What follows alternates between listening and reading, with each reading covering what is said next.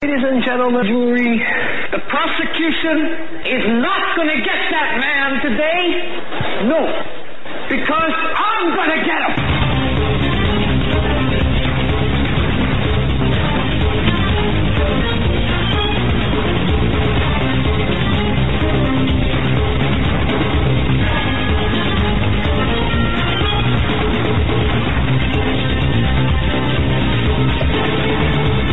And welcome, ladies and gentlemen, to this edition of the Hagmann and Hagmann Report, coming to you live from our radio and, although you can't tell, the television studios here in Northwest Pennsylvania.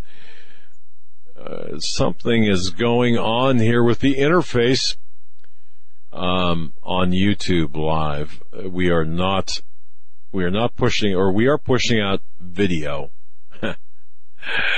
It's just not receiving video. So, Eric, the tech, can they hear us on YouTube? Only Global Star Radio Network, reliable as ever, of course, and Blog Talk Radio. That's Global Star Radio and Blog Talk Radio. And, we will upload this to YouTube later, apparently. So, if you're looking for us on YouTube, we can't talk to you because, again, everything is 5x5 on our end. Everything is, we're streaming out, in massive quantities of video, but you can't see us. So, kind of like if a tree falls in the forest and no one's there, it doesn't make a sound, of course. Of course it does. But as we are making noise here at the studio, I want to welcome everyone. Want to welcome everyone listening on our reliable platforms. I want to thank Global Star Satellite Radio, Global Star Radio. Thank you so much for carrying our program. I want to thank BTR. Thank you for carrying our program. We got a great show lined up for you today, and intend to deliver on that. You know, hell in Hamburg, the G20 summit, of course. What's going on there? Protests. You've got the mayor of New York City skipping the graduation ceremony of his police officers to attend the protests against the G20 in Hamburg, Germany. Go figure, right? Of course, would you expect anything less? And you've got the continued decline, the machinations of the mainstream media, the breakup of, I'm going to tell you right now, I just don't know if the ratings of the CNN situation can survive. I think they'll survive, but I just don't know. This is a pretty fatal blow to CNN. That young 29-year-old, 27-year-old producer, or that young man who sent that message, wrote that message. I could just see the people in the ivory towers saying, "What are you doing?" Or if it was sanctioned, that's even worse or better for the new media. But we are the new media. We rise above that, of course, deliver you the news. Yep, the G20, of course, taking just taking some pretty nasty protests over in Hamburg, Germany. You know, we've seen protests like this here in the United States. We have. Before the show, we were talking about the time at the G20 summit was held in Pittsburgh in 2009, where sound cannons were deployed, and they really rolled out the militarized police to where they were chasing down college students on the campus of Penn, or of Pitt. Yep. We were talking about that, today. And people who were walking from, their class to dorms were literally being billy clubbed and beaten and arrested by the police officers. And there is a video all over YouTube of that. And there was a great documentary, I believe, Police State 4, that Alex Jones did, that actually Steve Quayle's in also, but it documented so much of what happened at the G20 summit there in Pittsburgh. And every time you have, these summits, whether they're the G7, the G20 seems to get more attention. You see these protesters, and just like always, like clockwork, they are starting trouble here in, at the G20 in Hamburg. The article or headline reads, G20 protesters start fires. After riot, police hit them with water cannons and pepper spray in clashes ahead of the Hamburg summit. They estimate around 100,000 protesters from across Europe are pouring into Hamburg ahead of the G20 and some summit. from the United States, including New York Mayor Bill de Blasio. Yeah. Yeah, I wonder if Soros, ponied up some money for Antifa to come out there and protest as well. But the article from the Daily Mail talks about the violent scenes that continued into the night as the G20 summit in Hamburg is set to begin today, and the police, the German riot police, and many others were rolled out as a show of force using fire or water cannons and other methods of crowd control to try to remove and stop the demonstrators from creating more violence. It's amazing. And I do suspect this will get out of control quickly. Oh, yeah. They always do. Absolutely.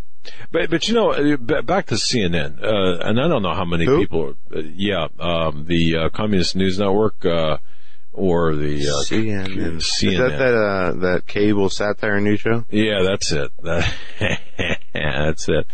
Here's what happened, though. I don't know. Did you hear about this? Where a number of anchors and reporters at CNN have had, they've been doxxed. They've been doxxed. They've had their CNN, they've had their home addresses published, and they've received threats of rape and violence in the wake of a story published by, and I mentioned this, I referenced this man, Andrew Kaczynski.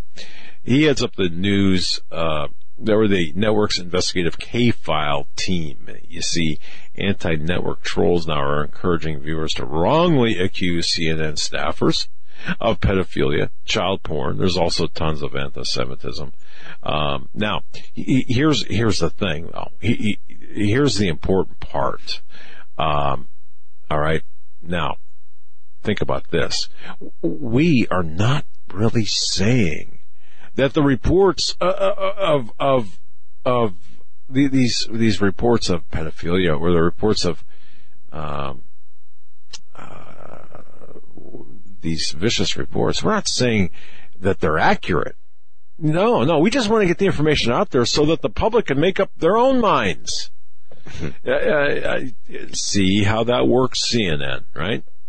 As far as the news networks are concerned, when you look at the political landscape, when you have Fox News, they are more right-leaning, more Republican-leaning in their bias. Well, when you have MSNBC, they all have a bias, right? When you have MSNBC, you have a more left-leaning. We have a bias. And most people would be lying if they said they didn't have a bias. Now, our bias is to the truth, to the biblical truth. Not only to the truth in the news and current events, but the truth about Scripture and in Jesus as well. But CNN seems like it's not. It's more than bias. No, okay. It's a driven agenda. The words are important here. You're right. A bias is a leaning or a leaning toward a certain have a proclivity for one way or the other, one side or the other. But the CNN, they've got, as well as other networks, have an agenda of destruction. Right. It's not even a bias. It's an ideologies. We're getting hundreds of emails. Where are you guys at? I can't tell you. We can't tell you because you wouldn't ask those questions.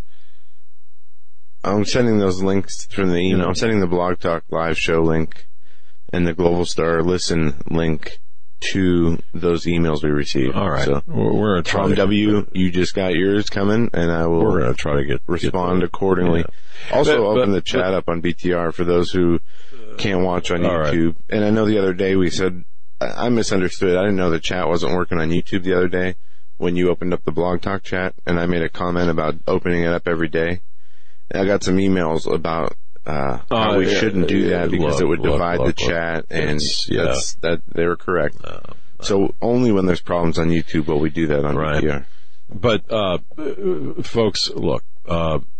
At first, I thought this CNN situation was was really kind of a to quote Van Jones, a nothing burger, right? Which is Joe's favorite word. But the more we look at this, and the more we take a look at the landscape of what's going on, this is a huge story. This is a big deal, and it's CNN tried to.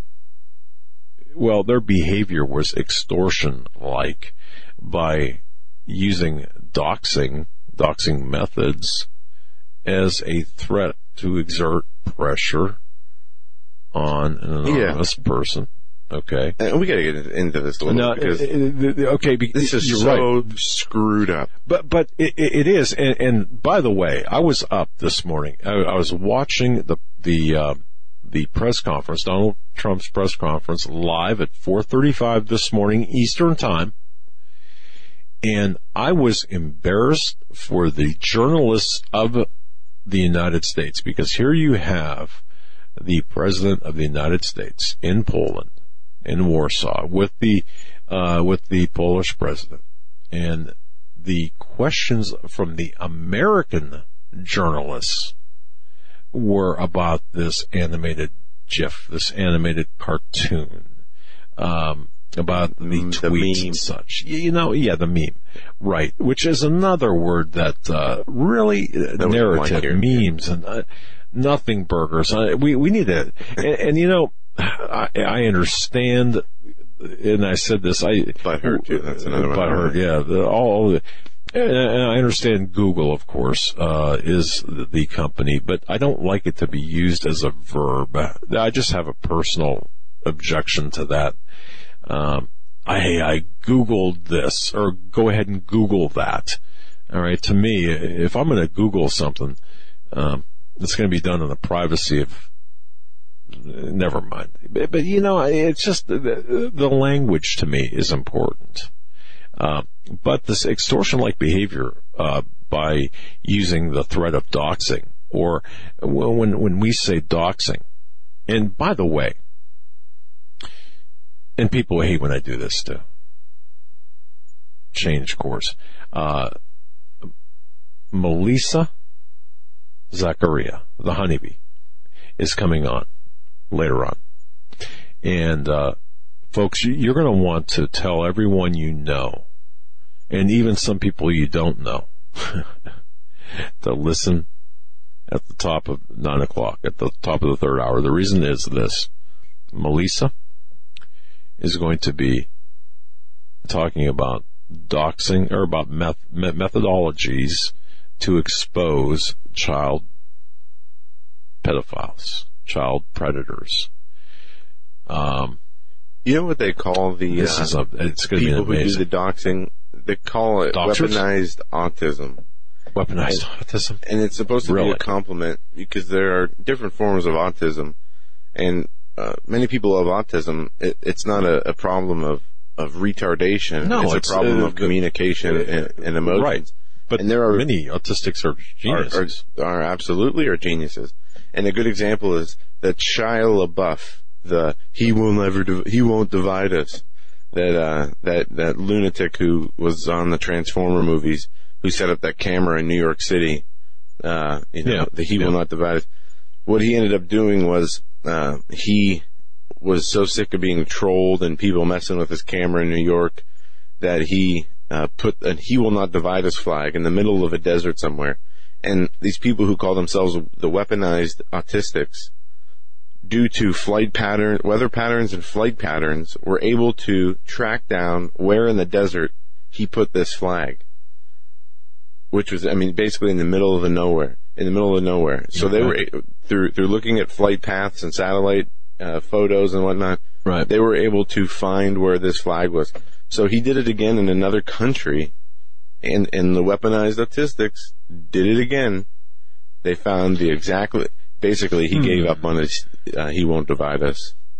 But I thought that was pretty funny. And these are the people who caught, the same type of people who caught the professor who used the bike lock and who identified the guy who hit the guy on the head with the bike lock. Right, and got him arrested. Professor. That's what the doxing is. That's who these people are.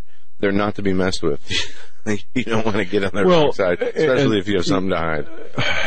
Well, yeah, of course. There's malicious. Look, doxing or the publishing of information about people has a place in society. I believe it does, and I believe as an investigator, in my point of view, if you've got a known, think of it this way, Megan's Law, for example. Megan's Law exists so you are able to know that 2 doors down from you, there's a person who is convicted of child rape, for example, a registered sex offender of some type. Now, does it benefit society to know that? Does it benefit you to know that? I do believe in a case like that, of course it does. And so, just like many memes, our favorite word, right? Just like many of things have taken on different meanings.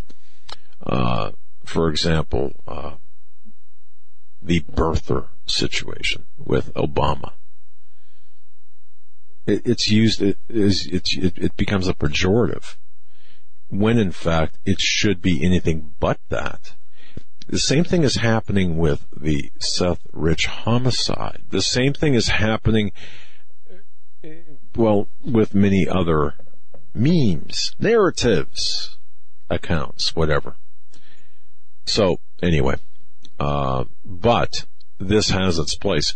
And the honeybee, as she is called, okay, that's her nickname. Her real name is Melissa Zachariah. You can follow her on Twitter. I suggest you do.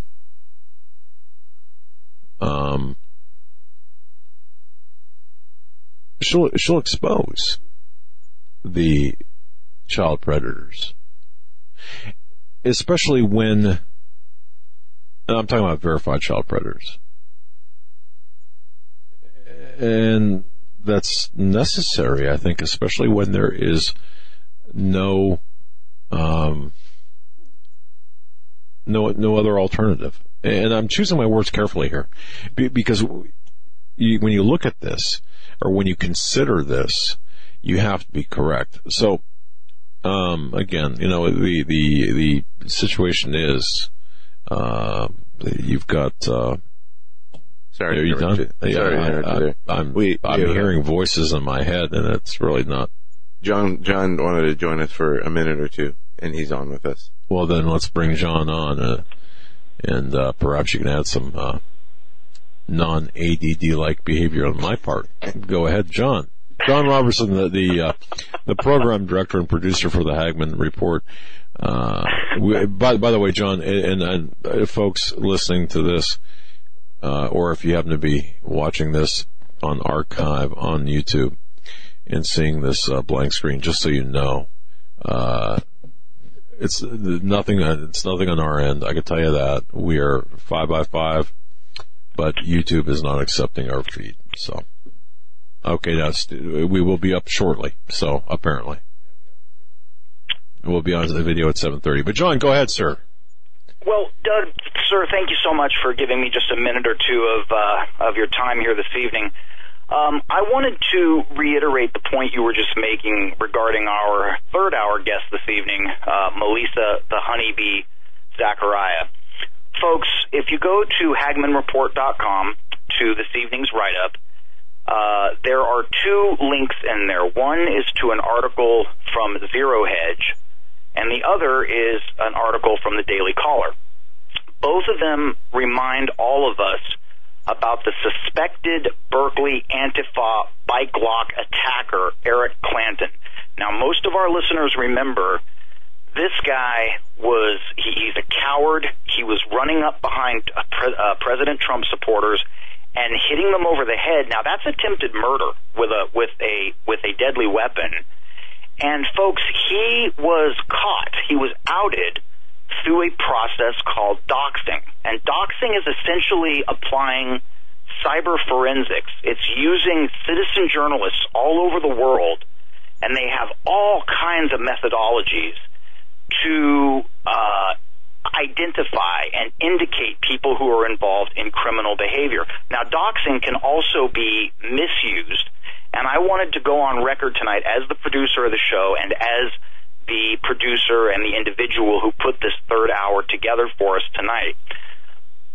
What we are going to teach you folks to do this evening is operate as your own citizen investigator and citizen journalist. And Melissa Zachariah, the honeybee, is going to teach you, all of you, every single person listening tonight. I want you to take good notes, grab a piece of paper, grab a pen.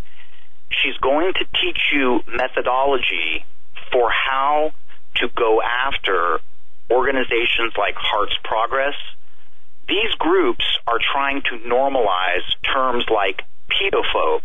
Now, Doug, Joe, Hagmann listeners, we know that every man and woman on the planet with a soul should in fact be a proud pedophobe.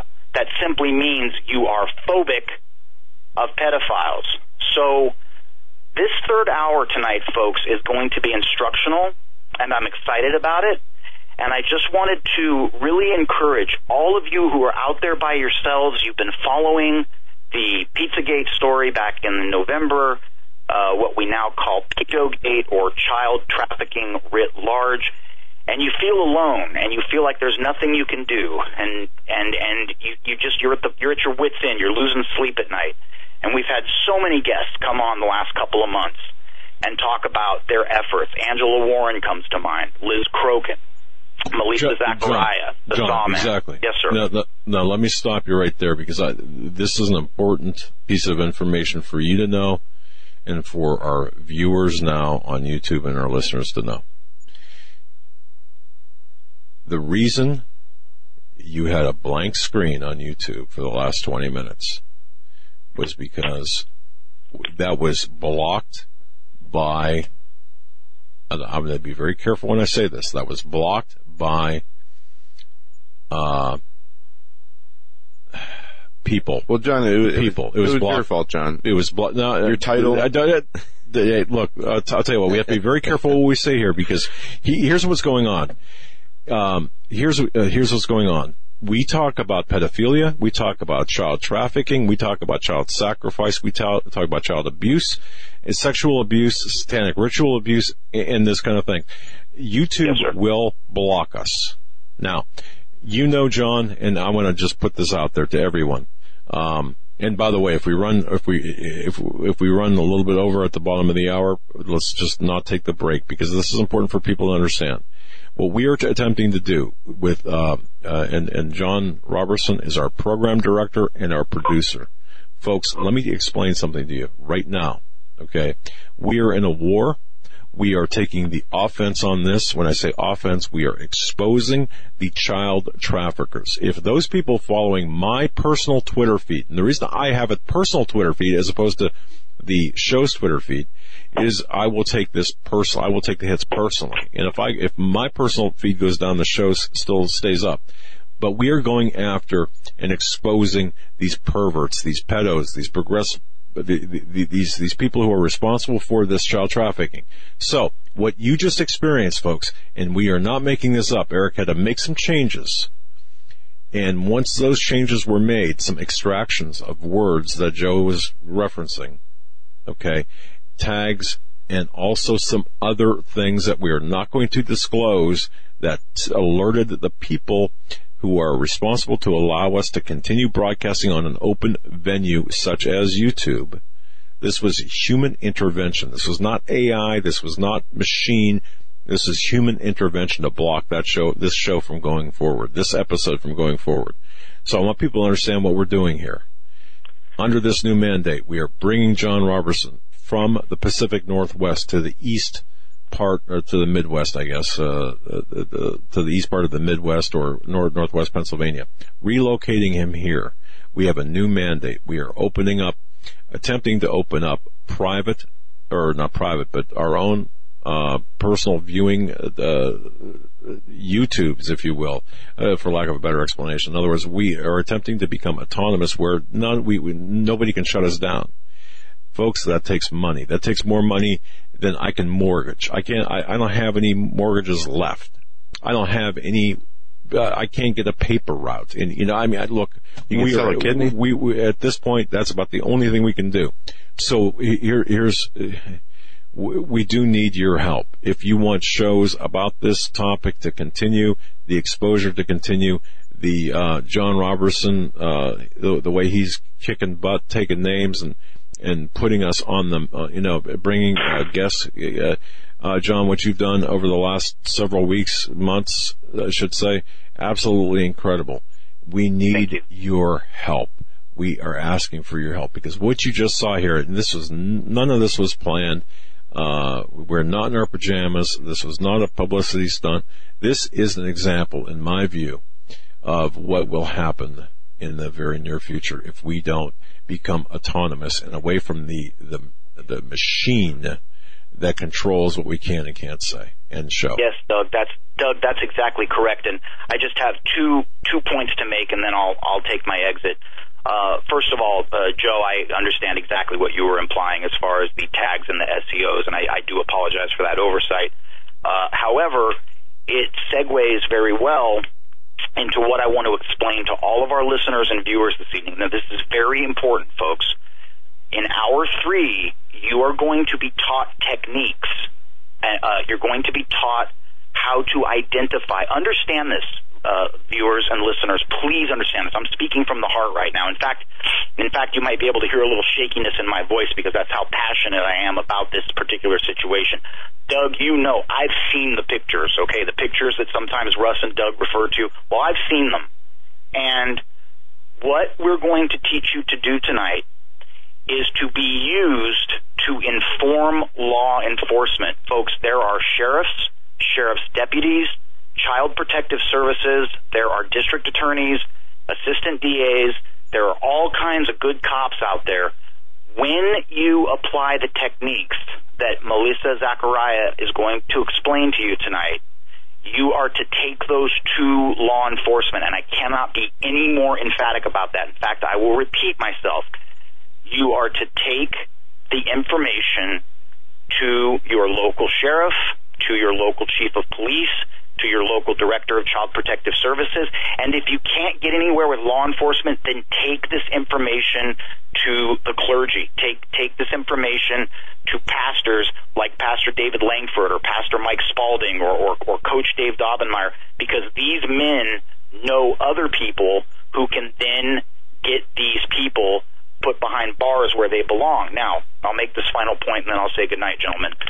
This Antifa bike lock attacker, Eric Clanton, okay, he was hitting people over the head with a bike lock that probably weighs a good, I'd say, 10 or 12 pounds. I actually own one of those bike locks. That's a deadly weapon.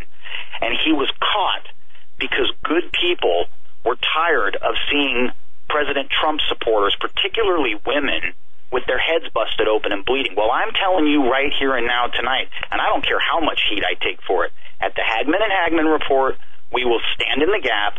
We will defend the defenseless. And if people want to come after me, my name is John Robertson, JONROBBERSON. So there you have it. Bottom line is this. You will learn techniques tonight in hour 3. This is a Christian show. We always attack issues from a Judeo-Christian and constitutionalist point of view. That means we do not engage in vigilantism. We do not take the law into our own hands. Doug, I'm sure you agree with me. What we do is we fact-find, we operate as conscientious citizen journalists, we pray for discernment, and then you take that information to law enforcement. And Melissa is going to explain in hour 3. She's had incredible success working with the FBI and with local prosecutors. Absolutely right. Amen, and, John. If you guys want to come after me, my name is John Robertson. Yeah. Jon. I'm kidding. No. Yeah, and John, thank you for sticking your neck out there as we do. and putting your name out there, because those people, and in my view, if you want to be a bunch of wimps and hide behind some sort of cutesy, pseudo anonymous handle, and attempt to be taken seriously, then now there are exceptions to that, of course. There are exceptions. Yeah, well, I get that. I'll tell you what, the time for that is over. That's nonsense. I'll make this my final comment. Folks, here's what we want you to take away from hour 3 this evening. Learn these techniques. Understand that you're not alone. You may be a 55 or 65-year-old invalid veteran or a shut-in, a widow, a widower, someone who spends a lot of time in front of the computer every day, maybe because you're kind of where I've been at different times in my life, and you're lonely and you don't have a lot of friends that you can call on the phone and go hang out with. Tonight, Melissa Zachariah is going to teach you how you can get in this fight and get in this fight big time. And once you have the information, once you have the URLs, once you have evidentiary proof, this Twitter feed is supporting and promoting child rape.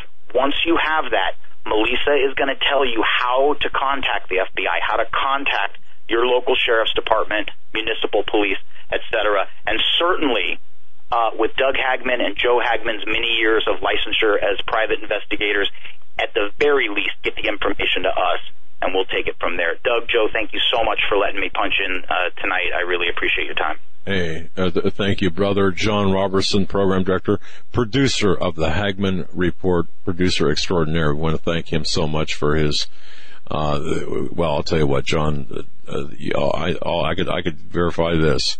This guy works 24/7, and he's underpaid and overtired, underpaid, and just a great asset to this team. And I want to thank you, my brother, for being there for all of us.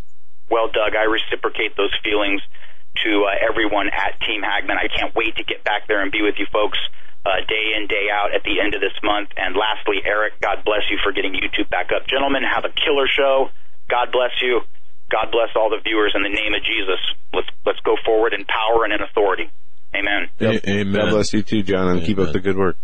All right, we are going to make sure this. There we go. See, told you we weren't in our pajamas. Shoot, I needed to change. Yeah, there we go. No, it's again, folks. The takeaway is this: the corporate media, the corporate elites, the people, and you might think that it's some insurmountable army. It's not. There are not tens of thousands of these leaders. There's only just a very limited number. However, they control the buttons, the switches, the keywords, the code words. And the levers of power. That's right. But when they know that, and look, our numbers, just to give you an example very quickly, our numbers on YouTube, our numbers on Alexa, our rankings are, we have been contacted, and I'm not going to get into this, and this is not to say, we're great, but just so you know what they do to keep down our visibility, to make it look, to dissuade someone like Senator Coburn, or think of another big name, or whoever, to come on from our to our program. Well, look at the numbers. They only have X amount of listens. Well, when you calculate the fact that we last year, how many countries were we in last year? All but like 40. I don't know. It's more. I mean, I'm not sure how many countries are in the world right now, but when we look at just on the analytics from Blog Talk, you can see it looks like just parts of Central Africa are the only countries that and parts of China and I think we have Greenland. China. Greenland, there's nothing in Greenland. But the fact of the matter is this: what they are attempting to do is to make it appear that we are really a nothing burger, Van Jones. However, and again, this is not to say oh boy, this is great. Now, of course, other programs have gotten away with this. Of course, InfoWars. They're very difficult because of the structure and how and I have to commend Alex Jones, how he structured his platform. So it's difficult to munge the numbers on a platform or a program like that. On ours, however, you can do that. As a matter of fact, I watched the numbers this morning at 4:35 as I was watching the news conference. I was in my office and I watched our Twitter numbers fall in increments of 10. All right. Some people might say, well, you know what? It's bots. It's this, it's that. All right. I watched the numbers fall in the average or in the number of listens on YouTube, not by 10, but significantly, and then some came back up. It was just a very odd, eerie appearance. Yet we will have people that'll say, this is all just bogus and what have you. But the bottom line is this: they don't want the truth out there. We are attempting, and we will expose the truth. People like our next guest right now, L.A. Marzulli, is going to be exposing things in the context today that relate to, things of historic significance that have context today. Is L.A. on? Yes, he is. All right, let's bring L.A. Marzulli on. L.A. Marzulli, thank you so much for your patience, for your time. We had a little bit of an issue earlier on because of a program name, description, some other issues. They didn't want the word out, so we had a problem. But now we're back, and you're here. All is well. Good to see you. Thanks for having me on, guys. I mean, it's always good to be on Hagmann and Hagmann. And it's good to have you on, my friend. There you go. I like your hat. I like your hat. It's a good. Which one? Well, the one you're wearing, actually. Oh, okay. Well, this is a very coveted tinfoil hat right here. Well, that's the one that people really want to see me put it on, but maybe a little later. Yeah, that's all right. I think that's my great grandmother's skull back. Never mind. So L.A. I apologize for the lack of introduction, but I think everyone knows you. Everyone knows who you are. Everyone knows where to find you. Peru. You just got back from Peru. How'd you like it? Did you have fun? Yeah, I mean, I've been down there for like the umpteenth time. I've lost count how many times I've been there. I gotta, hats off to Steve Quayle, Tim Alberino. Tim's wife, Jasmine, was just absolutely incredible, and she really just kept the tour organized and going. Anson P. Rambla, wonderful man, very interesting man, an adventurer, and I got to know him. But it was just great to hang out with Steve and Tim. Tim and I talked a lot of shop. In fact, when we met, we went down to the restaurant in the lobby. We were there for 3 hours without a comma. I mean, it was just like yak, yak, yak, yak, yak, yak, yak, yak, yak, yak, yak. And our poor wives are sitting there, listening to this stuff because, Tim and I had never met. So it was like major talking shop. It was just fantastic. And I just feel really blessed and honored to know, Tim and to get to know him. And then, Steve and I were just running around in Cusco and Ollantaytambo and Machu Picchu. I mean, it's just an amazing tour. And if they do it next year, folks, you got to sign up for the Gen 6 tour. They really do it right. We're going to be doing a tour, but ours is going to be completely different. We're going to go down to Nazca, Paracas, the Paracas Skulls, some of the pyramids around Lima, which have megalithic stuff too. And then depending on wherever the airport's open, we'll shoot up to Cusco from there. Because people really need to see Sacsayhuaman. I mean, that is just amazing. But it was a real honor to be there. And again, just kudos to Jasmine Alberino, who really just held the thing together. And by the way, a shout out to Steve's wife. It was just really great to meet Loretta. And I did one more thing. That the people on the tour, we just met some great people there. And it was just really, it went way too quick, as it always does. But I got to lecture, which is what I love to do. I got to present one night for about 2 hours, which is what I really love to do. And lecturing at the sites like Sacsayhuaman, and of course in Cusco itself, there's some megalithic sites there. And Tim Alberino and I actually did a little YouTube video, which is posted on my YouTube channel, L.A. Marzulli, about the wall in the background. And again, this is all, in my opinion, Nephilim technology. There's no way you can duplicate this stuff today, in my opinion. So, well, yeah. And I think that to me, that's kind of, when I look at history, and if you do nothing, folks, but if you just kind of take, like me, I walk my dog and I think. And sometimes I sit on a park bench and think. And people look at me like, but you just think about how history has unfolded and where we are today. What you just said, Nephilim technology. I think it's it helps me understand how we got to where we are. More importantly, where I think we're headed and how we're headed there. And it proves to me the prophecies in the Bible to be true. So, I don't know. Is that kind of the context of what you're saying? I mean, that's a great summation of it. Yes. I mean, the reason why we're on the trail and we're looking at these sites and trying to bring them to the attention of people in the church, and then just people outside the church who have no idea what these sites are about, because it points back, in my opinion, to the veracity of the biblical prophetic narrative, like you just so eloquently stated. It points back to the veracity of Scripture. It points back to the prophetic narrative, which is all throughout from Genesis to Revelation. And I was at a meeting today down in the valley in West Hills, and with a bunch of people, and distributors and film guys and the whole deal.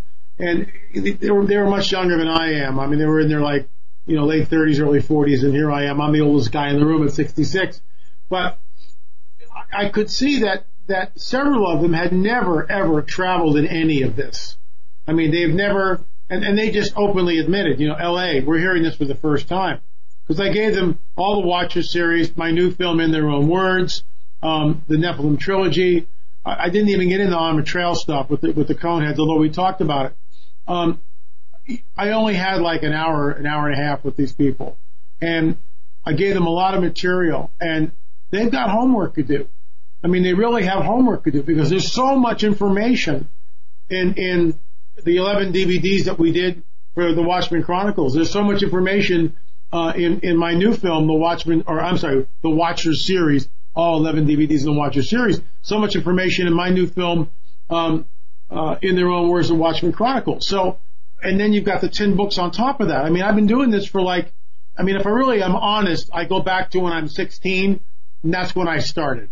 When I was 16, that's when I started reading Carlos Castaneda and, Blavatsky's stuff and the Secret Doctrine and all the occult books. Me too. I can get all the occult books I can get my hands on, and I was looking at Eastern mysticism and gurus, and eventually took on a Guru Maharaji, and my third eye was open and all this stuff. So I mean, I've been in this stuff for forever. And then when I came of a lawyer 37 years ago, it was like yanking me out of the kingdom of darkness, because that's where I was. And for 10 years, we didn't get near this stuff. 10 years, it was like boot camp, 10-year boot camp. Bible study, more Bible study. Take your guitar, instead of singing rock and roll, lead worship. And that's all I did. And then at 40 years old is when the Lord started turning up the heat, as it were. And we started to go back and look at this stuff. And in some ways, I'm like an apologist. I mean, I'm trained not from books, although I read, thousands of books, if accurate, whatever it is, a lot of books. Okay. Sure. And the bottom line is, but I was there. I was at Woodstock. I took mescaline. I had spirit guides. I've experienced this stuff, and it's all from the dark side. So when I talk about it, it's just not head knowledge.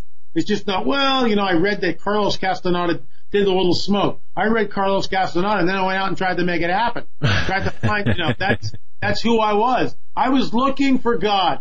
I wanted to find God. And just like Russ Dizdar, I tried everything I could possibly do as a springboard to get there. And you know what? This is what the shamans do today all over the world. They use psychotropic drugs. They use concoctions like ayahuasca to catapult them in to the second heaven, where they have encounters.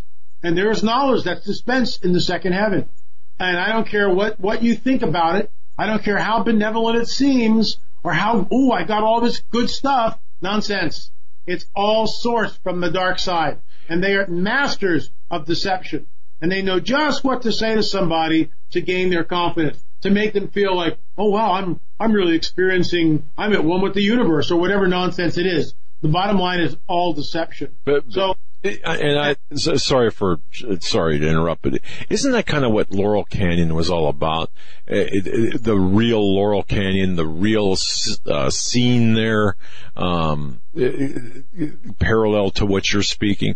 In other words, there was that recreational, partied up kind of thing, like in the 70s with Disco Biscuits, but now we're talking more of this spiritual journey, parallel to Laurel Canyon. Vice versa to what you're talking about. So it was during that time period, right? Same thing. Yeah, this is Timothy Leary. Yeah. This is Carlos Castaneda. This is, people coming in with, the greatest influx of Eastern mysticism came in the 60s, specifically from the Beatles. That's what opened it up with Maharishi Mahesh Yogi. The fact that you look around now and there's Christians going to their yoga classes, it's just like, it makes me want to scream. In fact, I'm working on a book called What is the Truth, and I took one of the mini chapters from that book and put it in my monthly magazine, PPS Report, which is, I could give you a plug, but if you're interested, check it out anyway. But the article talked about that here we are in 2017, and all these Christian women are going to Christian yoga. It's an oxymoron. There is no such thing. Trust me, there is no such thing. Stretch, do something else, but don't start doing the positions. Because all that comes from tantric yoga, and it's designed to open up the Kundalini serpent spirit. OLA, come on. That's what it's designed to do. Consider the source. And all this stuff has crept back into the church. You tell some of these Christian women, and they get irate at you. Oh, no, LA has nothing to do with it. Yes, it does. Yes, it does. Go back to where all this comes from. Well, my instructor's a born-again Christian. Doesn't matter. She is teaching what is basically known as tantric yoga. The use of positions to open up the chakras in the body. That's what they do. And you just making stuff up. And you just answered the question that I was going to ask you right now, which is, what would you say is the main difference between yoga and meditation? Well, yoga is where you take the body and moving it in these different positions. It's a discipline, and you open up. Like, for instance, what everyone knows, I guess it's called the serpent. When you're in you're laying on the floor, you push yourself up, but you keep your pelvic on the ground and you arch your back. Well, that's the cobra, the serpent, whatever you want to call it. So, what are we doing? Why are we doing that? What's the purpose of it? Whereas meditation, when I was with Guru Maharaji, we were given a mantra, which we were told was the primordial word. It's just, I'm a 21-year-old kid. I'm eating this stuff up like ice cream. Are you kidding me? Oh, I'm going to get the primordial word. I cannot wait. And so I got the primordial word, and we were told to stick our tongues behind that little thing that hangs down in the back of the throat, which I could never do. But there were some people who could do it. They'd walk around like zombies with their tongue jammed up behind that little thing that hangs in the back of your throat. It's not your uvula. It's something else. And that little punching bag sack thing. And they're walking around with their tongues behind, and they're listening to their breath, going so hung, so hung, so hung. And we were told that, our minds were the enemy, to just quiet our minds, still our minds. And so when we'd meditate, we would do this position, and we would try to see divine light and hear divine music, what was called divine light, divine music. So everybody in the room heard it. When the Muhammad, the holy man, came around and initiated all of us, and I was initiated, and of course, look, folks, I renounced all that. That's 45 years ago. I'm 66. I'm 21 when this happens. Hello. So, this is a long, long time ago. Please don't, L.A. Marzulli's, promulgating the occult now. Here we go. Because someone will run with that. You know how the things go. But the bottom line was, I was initiated. My third eye was open. I did see light. I heard inner music. All that stuff. So, the occult is real. It's real. And unfortunately, the church doesn't understand this. That this is why our youth is flocking toward the ayahuasca, towards the shamanism, towards Eastern mysticism, towards gurus. Now there's a new potion from a toad or something, which is really potent, and actually is even better than ayahuasca. So the kids are down there looking for that. The reason why I say that, we were in the Lima airport, and I met these two guys. One was tattoo man bun guy. That's what I called him. And the other guy was really pumping me for info. Tattooed man bun guy, he had something on him. You could feel it. He was like, kind of arrogant and just probably on something. I prayed for the guy, not, quietly, but anyway, the guy that I had contact with, he started pumping me for information. And for basically 45 minutes, I witnessed to him without using, what we would call, without quoting scripture, without mentioning Jesus. Oh, well, you blew it. You should have. No, I hadn't earned the right to do that. And I told him, you want to know more, come to my website, or shoot me an email, and I will answer you all your questions that you've got. Because he would ask me questions like, well, should I go and do this drug with the shaman? And I said, absolutely not. And then I went to tell him, it's like, let me ask you something. And this was from the Holy Spirit, because I'm not that smart. And I said, you know as well as I do that in any type of initiation process, when you're with a shaman, you have to give them, the entities, permission to speak to you. You have to give the entities permission to enter into you. And he goes, yes. I go, why is that protocol there? He had no answer. And then the zinger from the Spirit of the Living God was, who set that protocol in place, and why is it there? And why can't these entities cross that protocol? And that's something that's absolutely profound, because just like the black-eyed kids, if I can skip over for a minute, they knock on the door and they ask permission. Can we come in? If this won't take long, can we come in? They have to ask permission. Permission must be granted. In occult ceremonies, a person has to allow themselves to take in the demonic. They have to say, yes, I want this. It's because of free will. So there's a line there. And, he was blown away by that. And I said, the one who set that protocol, who set that boundary in motion, that's the one I serve. And that's how I left it with him. And he hasn't gotten back to me with an email. Hopefully he will at some point, but so far nothing. Interesting. Yeah. Interesting. Yeah. Okay. Well, wow. And let me tell you something. Black-eyed kids. Yeah. Knocking on my door. Show you. Can I do your yard work? Rake your yard? Shovel your that ain't happening. Yeah. Well, we got just a few minutes before the break. I want to ask you something. I saw a pretty interesting YouTube video. I believe it was last week, and I showed you dead. Also, the three-fingered. Yep. There was allegedly they found a mummified alien body in Peru. Three Did fingers. You see that? 3 long fingers. Yeah, if you go to my YouTube channel, folks, L.A. Marzulli, you can see my interview with Jaime Masson, who basically put that whole thing together. Jaime was the one that heard about it, mounted an expedition, went down. Immediately Jaime was attacked. Oh my gosh, it's another hoax. Oh, Jaime, the same guy did the ferry. Now he's doing this thing, and not so fast. So Jaime calls me up and he goes, L.A., I'm being torn apart here. Can I come on the show? So we did like a half an hour special PPS report. It's on my YouTube channel, Alien Mummy, Nazca Mummy, Jaime Masson. And, basically I stuck up for Jaime. The bottom line is this. Okay, there's an artifact. We don't know whether it's real or whether it's fake. No one does. And for someone to sit in an armchair, oh, I know it's a fake. Well, that's so arrogant. Have you seen it? No. Have you done any testing on it? No. So you're just saying it's fake because you're pontificating and we have to believe you because you're some real smart guy or whatever. Nonsense. That's arrogance and ignorance. And that's not the way things work.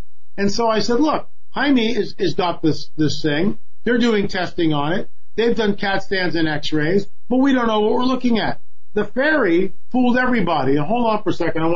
I just want to show you guys, what we were up against. That's right. We'll talk amongst ourselves while you're doing that. No, I'm right here. Okay. Right here. All right.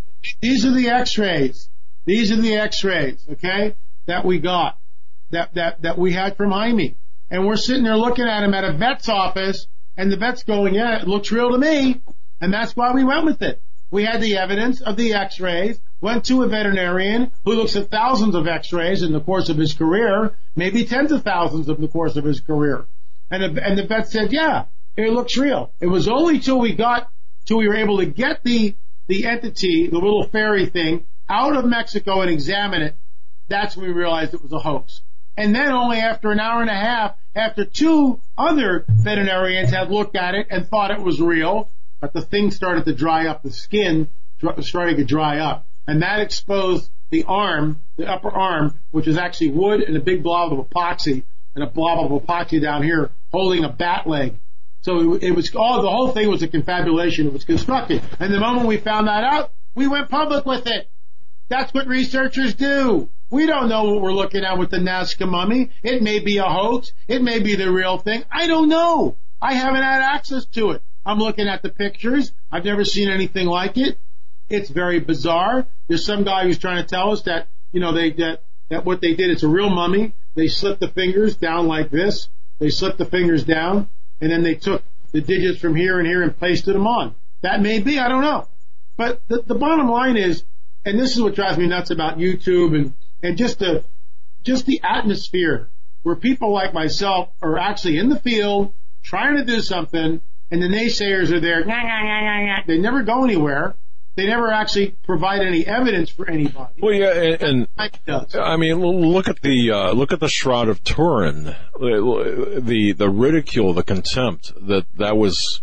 Oh yeah, and the questions and such. But and LA makes a great point about the YouTube videos. Very much, yeah. So many people online that I've seen will write articles or put threads on internet forums saying, you know, breaking proof of this or that. And it always leads back to a YouTube video with some person, speculating on their theory of why they think it is, never offering any real proof. But a lot of people will take that as some kind of proof. Folks, we're talking with L.A. Marzulli. LAMarzulli.net is the website. He will be with us after this short break. Don't go anywhere.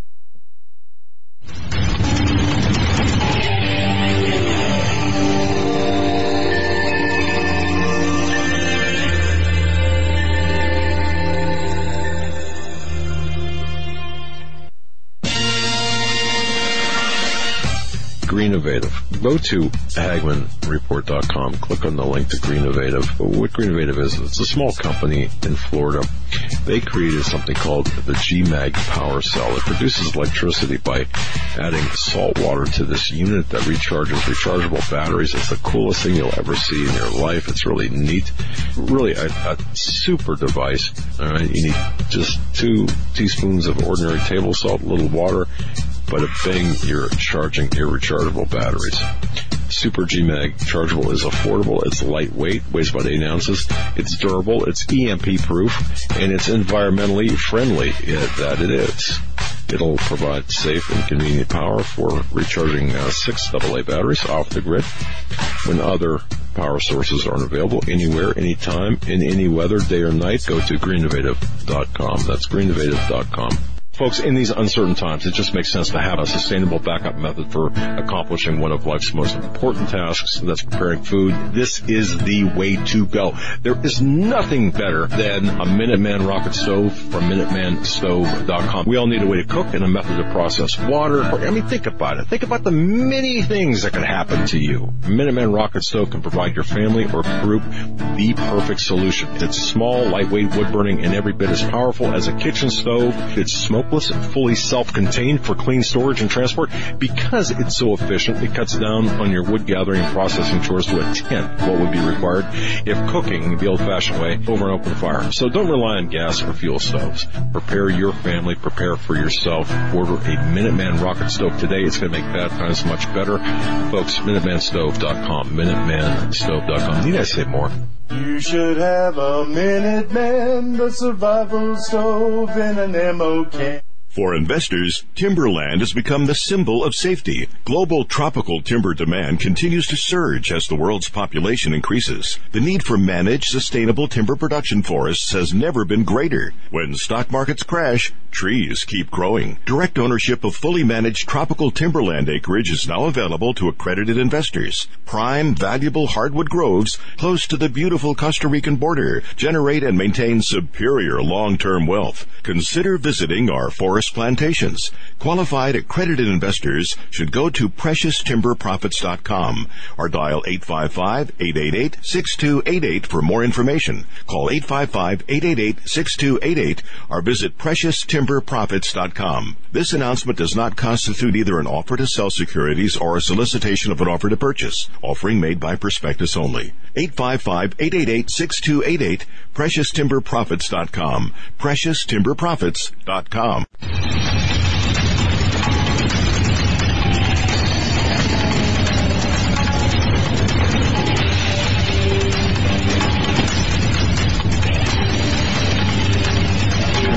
Programming information that you will not get elsewhere, at least not all under one umbrella, under one tent, under one banner, the Hagmann Report. That's what you're listening to. I want to thank Global Star Radio Network for being there for us, as well as BTR, Blog Talk Radio as well. Thank you. And of course, we're live now on YouTube now that we got that straightened out. We'll just have to refer to PB&J and maybe Skippy and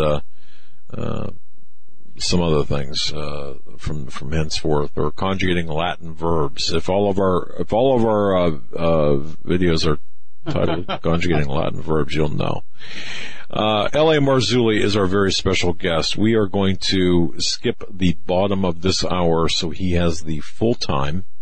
And again, I want to extend our thanks to our Global Star Radio Network, and we're not going to interrupt his continuity of thought, so he'll have the entire segment, the entire hour. Before we get to him, I want to thank T.C. Joseph. This Generation series of novels, folks, if you haven't gotten them, get them. Pass them out to your friends, your family, your pastors, your everybody you know. Buy them for yourself. They're great reading. T.C. Joseph, This Generation series of novels. Let me tell you something. I heard this over the 4th of July holiday. Someone I had given all 3 books to come back and say, I gave them to my sister-in-law, who said, show me the real, educate me, basically. And hence tuned into this program when I say, hello, Marky? Yeah, not Marky Post, no. Same thing I thought of, too. Marky, hello. That's her nickname, by the way. And welcome to the show. And you're listening to L.A. Marzulli, lamarzulli.net. But so again, T.C. Joseph, This Generation series of novels. Get them on Amazon, but definitely get them. It's a great read. Trilogy, three books, and it's a great read. So, L.A., take it away, sir. Wherever you want to go from here, you've got the floor. Well, I just thank you guys for having me on. It's always a pleasure and an honor to be on Hagmann and Hagmann. I mean, it's great. And just a shout out to everyone who went on the Peru tour with Gen 6. Once again, it was just fantastic. And I just want to talk a little bit about one site which just continues to blow me away, no matter how many times I visited it, and that's Sacsayhuaman. And when you stand there, and my wife was with me, Peggy goes everywhere with me. We're a team. So she's a wonderful, folks. LA's got the coolest wife. I'm serious. She is. You married up, brother. He's not lying. Married up. Blessed man. I don't deserve her. Every time we go to a conference, and wow, what a great lady! And see you guys, she's always so polite, so nice. Just the best. And fortunately, we seem to always get a table next to you guys, which makes it work out even better. So yeah, absolutely. That's great. So, Peg had never been to Sacsayhuaman, so to take her there was really a treat for me. And of course, we did a lot of filming there too. But what I'm always amazed at is the Inca guides, okay, who are licensed by the state. And that's what I want to talk about here. They're licensed by the state. They all basically have the same spiel. Oh, the Inca were master builders. But when you press them, they have no idea. Well, they rolled the stones from 45 miles away where the quarry is. They rolled the stones. How was that done?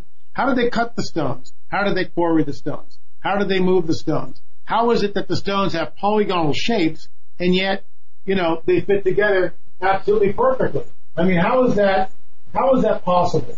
And I went off cam here because I want to show you guys something. And it's just like, you know, when I was there at Sacsayhuaman, this is the first time. And I know your viewers can see that. That just gives you an idea of what you're looking at. Look at those little people right there. And that's how cyclopean or megalithic the wall really is. It's just astounding. And here's a shot of the joint work, the joinery. Wow. Now, just to be clear, how big are those stones? Some of them will weigh upwards of 100 tons. All right. Yeah. I mean, even if it's half that, even if it's only 50 tons, it begs the question, how did they move them? How do they cut them? And the stone is very hard. The stone, apparently, for the most part, is andesite. And that andesite quarry, as I said, is about 40 miles away, downhill. So they're moving stones from a lower elevation to a higher elevation. There are no pachyderms in the ancient world, not down there anyway. How did they move it? There is no horse pre-Columbian. So, you know, but the Inca did it. No, they didn't. The Inca had nothing to do with this. Absolutely nothing. But because of where archaeology is, and because the dialogue is always controlled, and this is what I want to focus in. Yeah, we've looked at the stones, we get that. Okay, LA thinks it's Nephilim architecture, fallen angel technology, a phrase that I coined a while back. Fine. That's my problem. The problem is this, on the other side of the aisle. What are these people so afraid of? Why is it that wherever you go, you hear the same argument, endlessly repeated? Oh, the Inca were master stone builders. We're not sure how they did it, but they did it. Why is it there? Why is the narrative controlled? Why is the dialogue managed? It's a managed dialogue. It's a managed agenda. And it fits a paradigm, which is, by the way, a global paradigm. You want to talk conspiracies, which links back to the Darwinian paradigm. Because what this does, this is so far advanced that you'd be hard-pressed to do it in modernity. You'd be hard-pressed to make something like this in modernity. With diamond saws and lasers and all this, you'd be hard-pressed to do it. And yet it's there, and we know it's ancient. And I believe that it's pre-flood architecture. I believe the fallen angels did it with the help of a Nephilim, and it was destroyed. Much of it was destroyed in the flood. So we really don't know how it was actually used. But it's there. And yet, we were at another site, and most of you know this one, Machu Picchu. And there are megaliths. There are actually 3 areas, actually 4, in Machu Picchu, which are megalithic. Huge stones, 30, 40 tons, shaped, cyclopean architecture, megalithic architecture, polygonal shapes. And it's very, very hard. It's granite, according to what the guide said. It's granite. Well, if it's granite, how did they cut that? Well, isn't that convenient? No one really knows. And then right next to it, and I'm going to try to demonstrate what I'm talking about. Let's say here's this cyclopean wall. Right next to it, in part of a temple, right? Goes around like this. So here's the wall. Right next to it, the Inca slop comes up. And I go to the guide and I go, why do you insist that the Inca built all of this when it's so obvious that there were 2 builders that were here? One who was able to create pristine, artistic, megalithic, polygonal, shaped rocks that we would be hard-pressed to do in modernity. And the other, we can all do on a weekend. You're taking indigenous rocks, you got some mortar, you're making a little wall. I mean, the disparity between the two is like night and day. I mean, it's that disparate. I think I've got one picture might be able to show you what I'm talking about. You can sort of see it here. I'll move it real close to the camera. Okay. You see the wall in front? How pristine it is? Now look in the back. You see the rubble right there? See it? Yep. That's a perfect example of what we call Inca slop. Because that's what it is. I mean, it is absolute, it looks nothing, and I mean nothing like the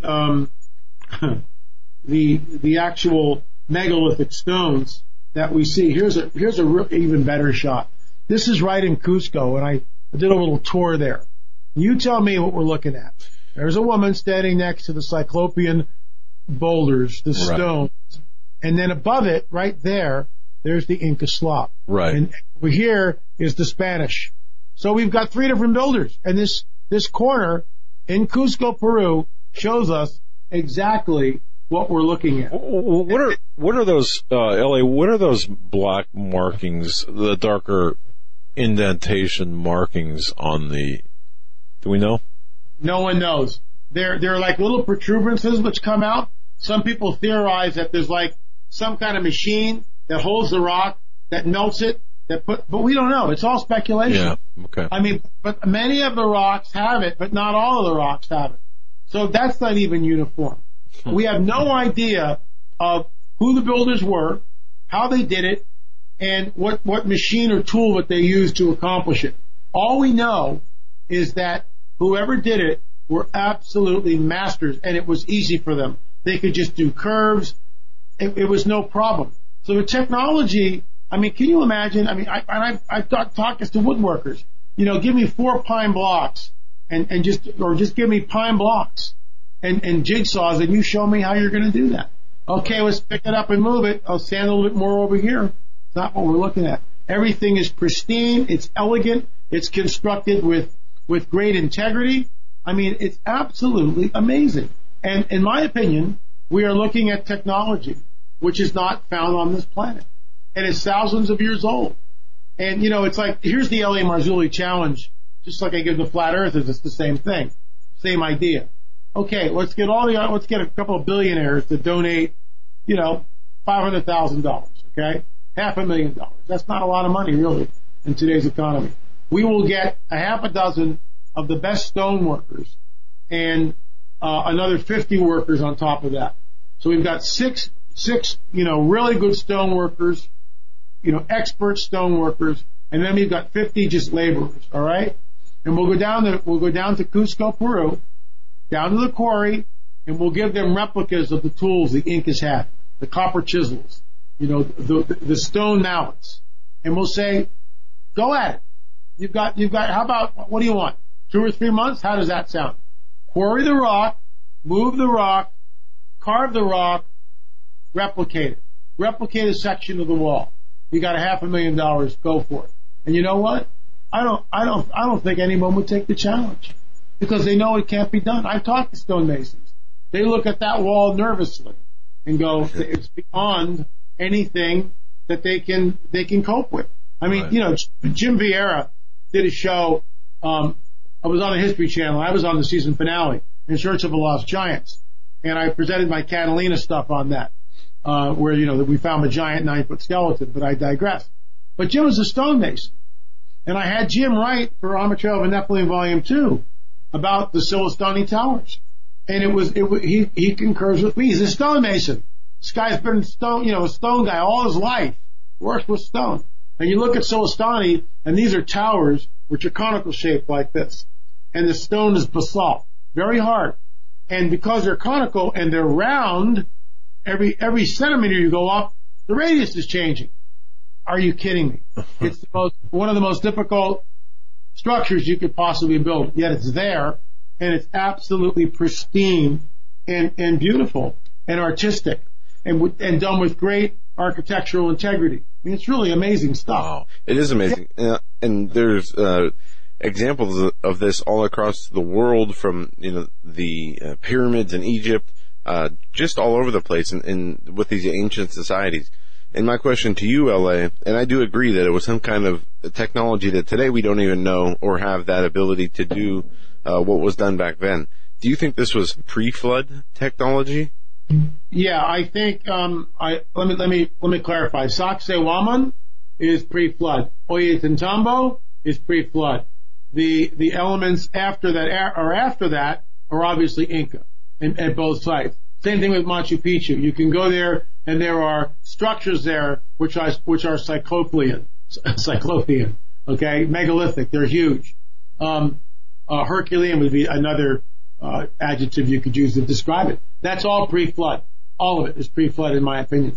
And then the Incas show up. They see the site. They go, "Wow, this is really cool. We'll make a temple here. And they do.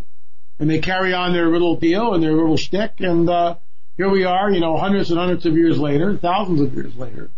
And now these are tourist attractions. And the guides focus on the managed narrative, the managed agenda, that the Inca did all this. Because if someone like us is curious and starts to think and says, well, show me, then the whole thing just falls like a house of cards. No one, to the best of my ability, best of my knowledge, no one has been able to duplicate those stone cuts using Inca tools. Okay. You can't do it. Right. So, okay. All right. And you could replicate it today using things like, I would suspect, lasers, and other such 20 and 21st century tools, right? Yeah. Okay. But you've got cranes and lasers. I mean, how do you move a 50-ton block? Come on. Wow. How do you move it? And then once it's set and it's cut, how do you bring the other stones into it that fit perfectly? Right. Okay. Picking them up, we got to take a little bit more off of here. And that's not what they're doing. Right. And it's amazing. Wow. Yeah, this is just incredible. So, okay. What is this? And I know I'm going to get emails. We're going to get emails here at the studio.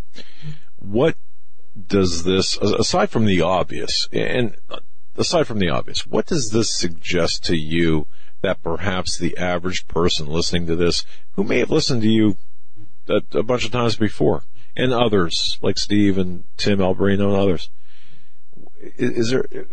what's the takeaway from this, perhaps that others have not thought about yet? The takeaway for me is that there was access to the planet by the fallen angelic host. And the protocols of, let me back up. We are in a war, a cosmic war, a heavenly war, which has been going on since the fall in the garden. And the protocols of that we're not privy to. In other words, we don't understand the rules of engagement, but there are rules of engagement, guaranteed. And there's a move and counter move throughout all Scripture. We see that megalithic sites exist, the stones at Baalbek, the Great Pyramid, Sacsayhuaman, Ollantaytambo, pyramid off the coast of Japan, all pre-flood structures.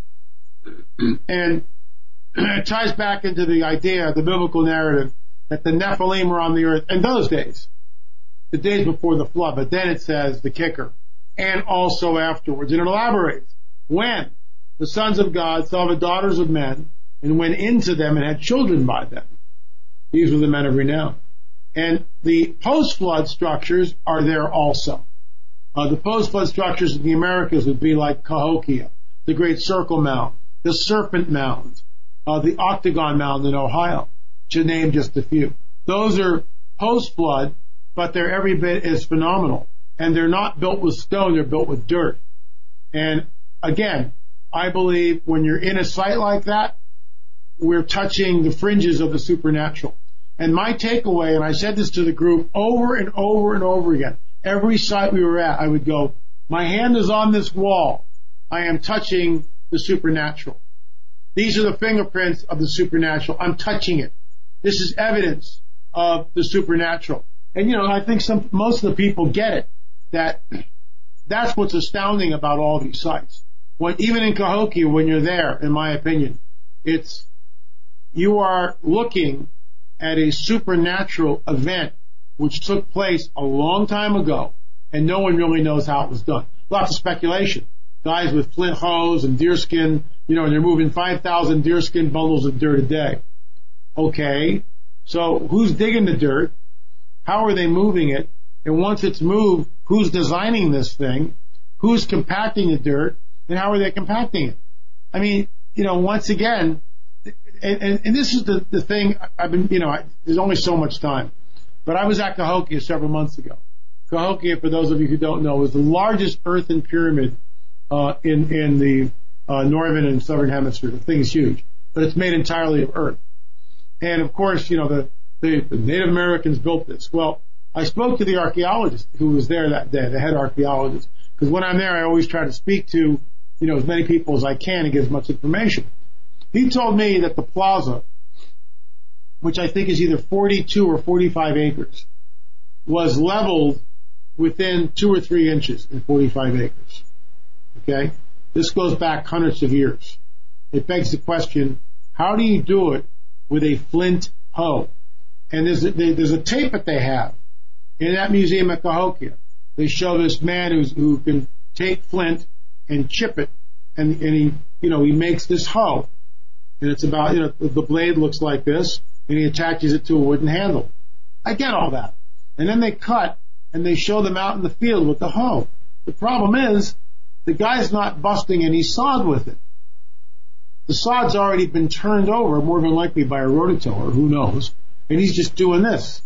So we're not really seeing the efficacy, love that word, the efficacy of the hoe. We're not seeing. We don't know what that hoe really does.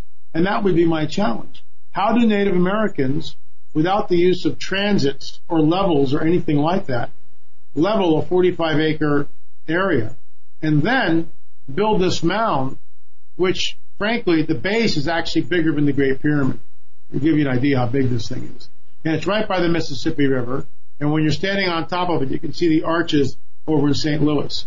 So this is a highly charged site. It was surrounded by a stockade. On top of Cahokia, there was a very large building with a 40-foot ceiling. Why do we need that? Why was the stockade around this pyramid? And my theory, which, I'm going to write it in a book, I just haven't done it yet, but, it's my intellectual property.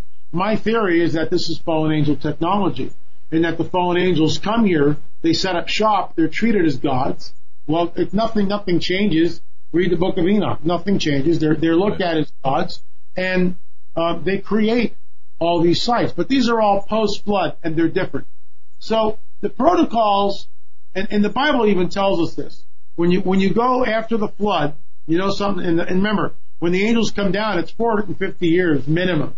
So it's not this weekend frat party. They're there for 450 years. A lot of stuff can happen in 450 years. A lot of stuff. And a lot of stuff does. That's where we get all these megalithic sites. But then there's this little throwaway scripture. After the flood, Noah is still alive. So it's still the days of Noah. And there's a little throwaway line. They're at the Tower of Babel. And the line says this: they built with brick instead of stone. Why is that there? Why does the Holy Spirit go out of his way? Man, I'm glad you brought that up. That bothers me. Now we know. But because the protocols before the flood, something changed.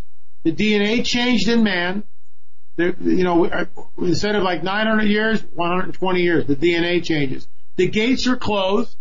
They can't get back through. Everything changes at the flood. Babel is an attempt to open up the gate. The judgment comes, but he realizes that, we don't need to wipe everybody out because there's no contamination right now. Only Nimrod was probably contaminated. So I know what we'll do. We'll stop this thing. We'll be merciful. We'll just confuse the language, which is what he does. Confuses the language. How is that done? That's a 3-hour conversation. That's true. How does Father God confuse the language? And here's something interesting, and I really believe it's going to happen in the kingdom age. When Jesus returns, he's going to throw the switch the other way, and we'll all be speaking the same language. And I realize, that's preposterous. Oh, really? So the God who created the entire universe and changed the language at the Tower of Babel can't throw the switch the other way? Of course he can. LA, right now, he could change every individual person's language on this earth so nobody understood anybody else in a blink of an eye. In a blink of an eye. Well, there's also technology software where you can, without even getting into that, it's very possible. But I agree that he's right, that when the Lord returns at the twinkling of an eye, when we're all, the dead in Christ shall rise first, followed by those who are left alive and remain.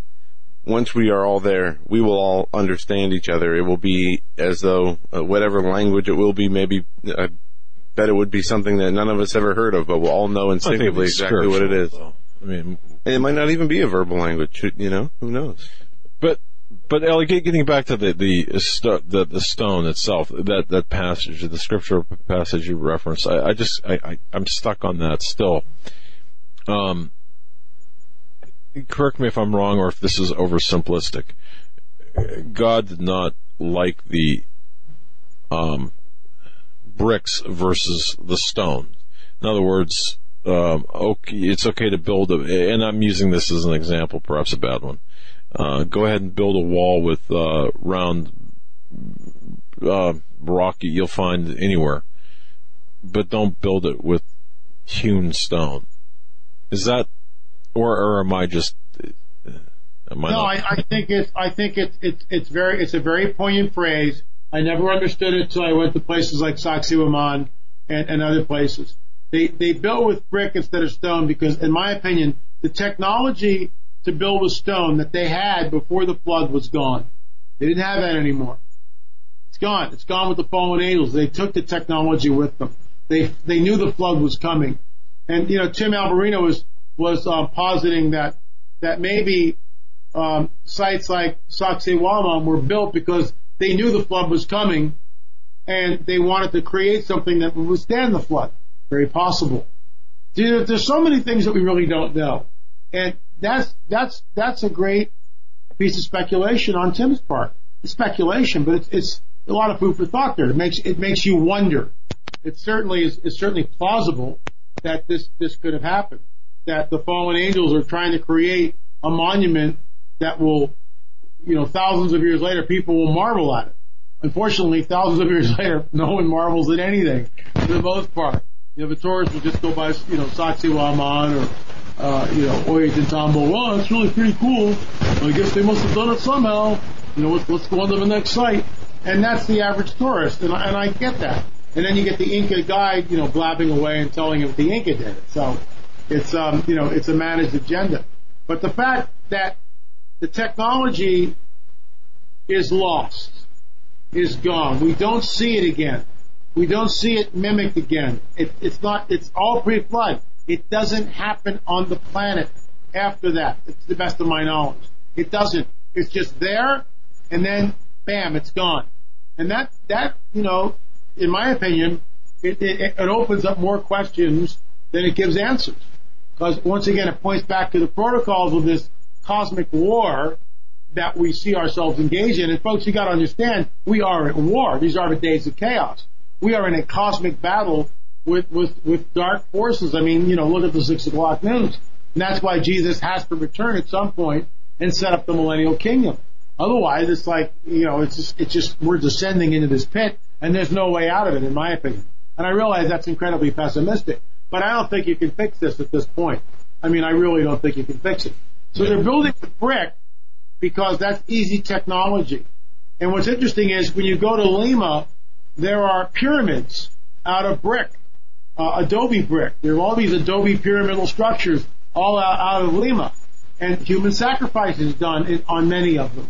So, but it's so far back that it's all lost. Just like Teotihuacan, which is not a megalithic site because it's post flood.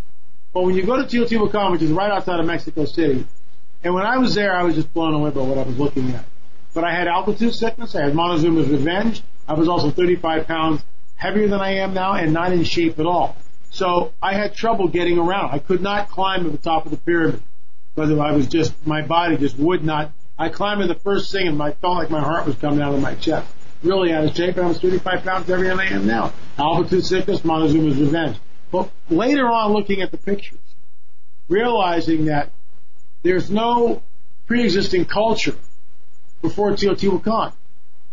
And all this pyramidal structure, pyramid of the sun, pyramid of the moon, the palace of Quetzalcoatl, all this stuff just appears.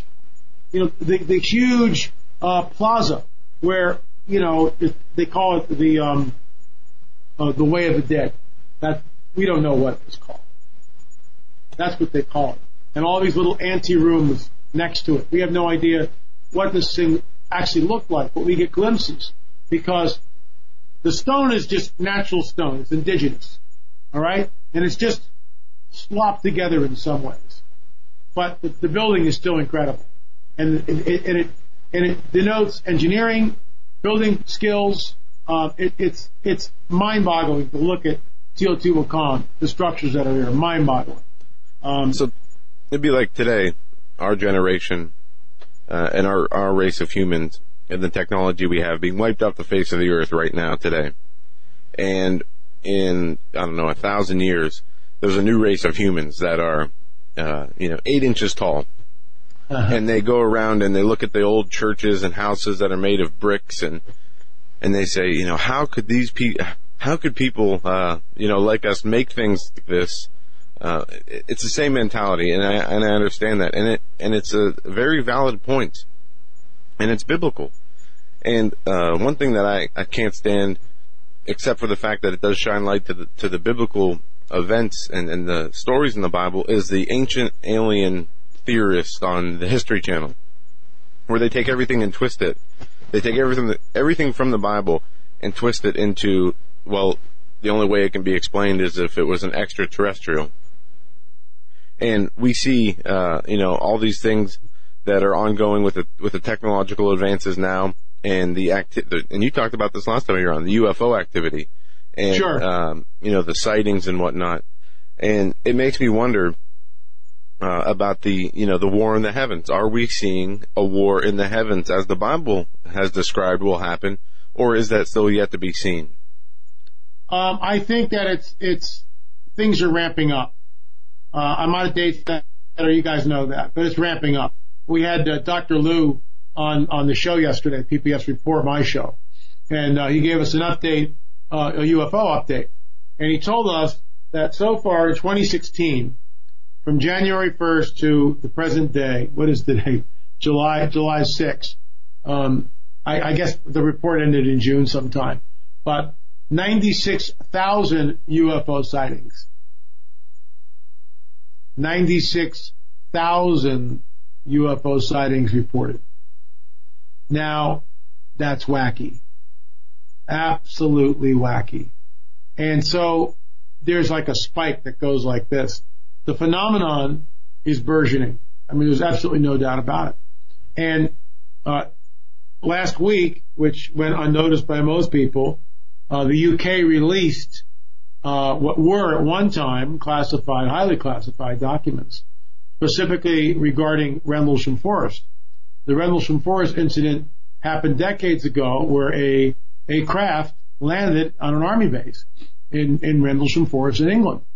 And people saw it, they went up to it, they looked at the thing, they reached out and touched it, it had strange writing on it, and, it was reported, and by more than one person saw this thing.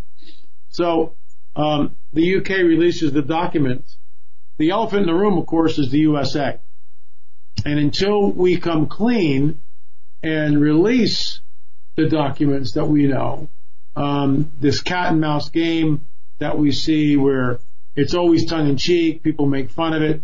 96,000 UFOs reported according to Dr. Lou. 96,000 in the first 6 months of the year. So that's a lot of UFO activity. I get stuff weekly from people who see all sorts of craft and orbs. So, the phenomenon is ramping up. And in my opinion, the reason why it's doing this is because we're getting very near. Something's about to happen. It could be a variety of scenarios, and we've talked about some of those in my Days of Chaos book. You and I have talked about it. The three of us have discussed this before on your show. I mean, the threat of an electromagnetic pulse weapon, that has not changed. In fact, it's even gotten more dire, in my opinion, with North Korea. And I was told by the spook that contacted me in Dallas that the next war was North Korea. I was told that in March. Okay, now, but LA, wouldn't an EMP weapon, in particular, wouldn't that be against or antithetical to the objectives of the? Wouldn't that defeat the purpose? Of whose purpose? Well, okay. Purpose? I guess what I'm thinking is, and again, correct me at any point I'm wrong or I'm off track, is if the deception which we are going to be ensnared, into which we're going to be ensnared, is going to take part in part by technology, by knocking out the grid, so to speak, would take away the mechanism for deception or parts thereof. Does that make sense? It certainly does make sense. You got to remember, though, that let's say an EMP is dropped on the U.S., it's not the entire nation which would go dark, only the area affected by the EMP. So, what would that be? Maybe a 500-mile radius? We don't know. It's all speculation. It could be a lot bigger than that. The bottom line is that would trigger the supernatural events, in my opinion. Because an EMP is a nuclear device, that would trigger supernatural events, and now we're rushing off to Armageddon at that point. And even if it's an EMP that affects the whole globe, it would give the people, the elite satanic people in control of this world, it would give them the excuse to roll out that beast system that everybody must accept and be part of and follow, or have the option of, running in the wilderness while being hunted for not becoming a part of that society. It would give it the perfect segue into that type of system. Well, yes, but I can't let you go any further, L.A., if you don't mind. Being that little voice whispering in your ear, the person about North Korea, is that to say that perhaps nuclear exchange, or is that are you going back and saying, okay, the EMP, that's what we're talking about here? It could be either. All right. I mean, at this point, I don't know. The guy that contacted me basically said that there's going to be the next war is North Korea, and we can see it's all it's foaming. It's foaming at the mouth. It wants to go. Yeah. But we're not there yet, and anything's here's the deal. It's like we've talked about this before too on the show that Trump was never supposed to get in. I mean, there's no doubt about that. Donald Trump was never ever supposed to be in the White House. I remember looking at and tracking the polls every day for the last 30 days. Now, I was tracking them, once or twice a week before that. But the last 30, 40 days, I went to Real Clear Politics and some other places and tracked all the polls I could possibly get my hands on. In every single poll, Hillary was up 6, 8, 15 points on one. She constantly led. There was only one poll that had Trump, and that was the LA Times. And they had Trump up by 3. So Hillary was, you can go back and look at it, go back and look at the polls. All the polls were wrong. Once again, it was a managed agenda. It was a shoo-in. There was no way Donald Trump was ever supposed to be this. Hillary was the anointed one, and it was taken from her. And I honestly believe it was a God thing. I really do. Because if Hillary had been in, our IRS problems would not have gone away, for starters. Let me just tell you something. We were being, and I believe this, I'll just say it on the radio. I believe the Obama administration targeted our ministry because of our conservative anti-Obama agenda, which I was vociferous, and I constantly blogged against him. I did it in a nice way. It wasn't hate speech, but, I blogged against him, against his policies, against his worldview, against his ideology. there were many blogs about that. And, okay, we were audited first for 2013, then they immediately tagged 2014 and 15. They said we owed $150,000. I can't pay that. There's no way. So what would have happened, and I lawyered up, we didn't need a lawyer, had an accountant, gave the accountant, we switched accountants, and gave the accountant power of attorney, and we waited our time, and after Trump won, basically not the whole thing went away, but 14 and 15 went away. So from $150,000, all of a sudden it dropped down to $35,000. But they still penalize us for it. So it's more like 49. That's what we owe. And that's okay. We kind of figured 2013 was a banner year for us. So And the only reason why I say this, I don't want your sympathy. I'm not, trying to get donations here. I'm just saying that when Trump was elected, the guy came in, all of a sudden 14 and 15 went away. So the numbers went down from $150,000 down to $35,000. But, the penalties, it bumped it back up. So were we targeted? I think we were. I can't prove that. I don't have the resources to prove it. It's admitted, though, L.A. I mean, and the former IRS Commissioner Lois Lerner. No, Koskinen is Koskinen is the commissioner. Lois Lerner was the she was office person. She wanted to testify under oath in secret, and she told the judge that she was afraid for her life for what she would testify to. And it started with the Tea Party, who were the ones that were the beginning targets of the IRS. But then it mushroomed from there into all political opposition of Obama. As you said. I completely concur with that. People talk about the Trump White House is Nixonian and all this. I mean, and they talk about the collusion with the Russians. I mean, are you kidding me? It's just a complete flip flop. I mean, Obama and his collusion with the Russians and it's just, and Hillary Clinton. I mean, the uranium deal. I mean, and no one investigates this stuff. I mean, it's like what? Loretta Lynch talking with Bill. I mean, that's unprecedented. I mean, you can't do that. You can't do stuff like this, and yet it's there. Justice Scalia is probably heart attack, the one major conservative judge, because they were all figuring, we'll get Scalia out of the way.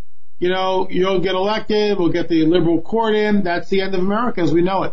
And I hate to say it, folks, but that's the truth.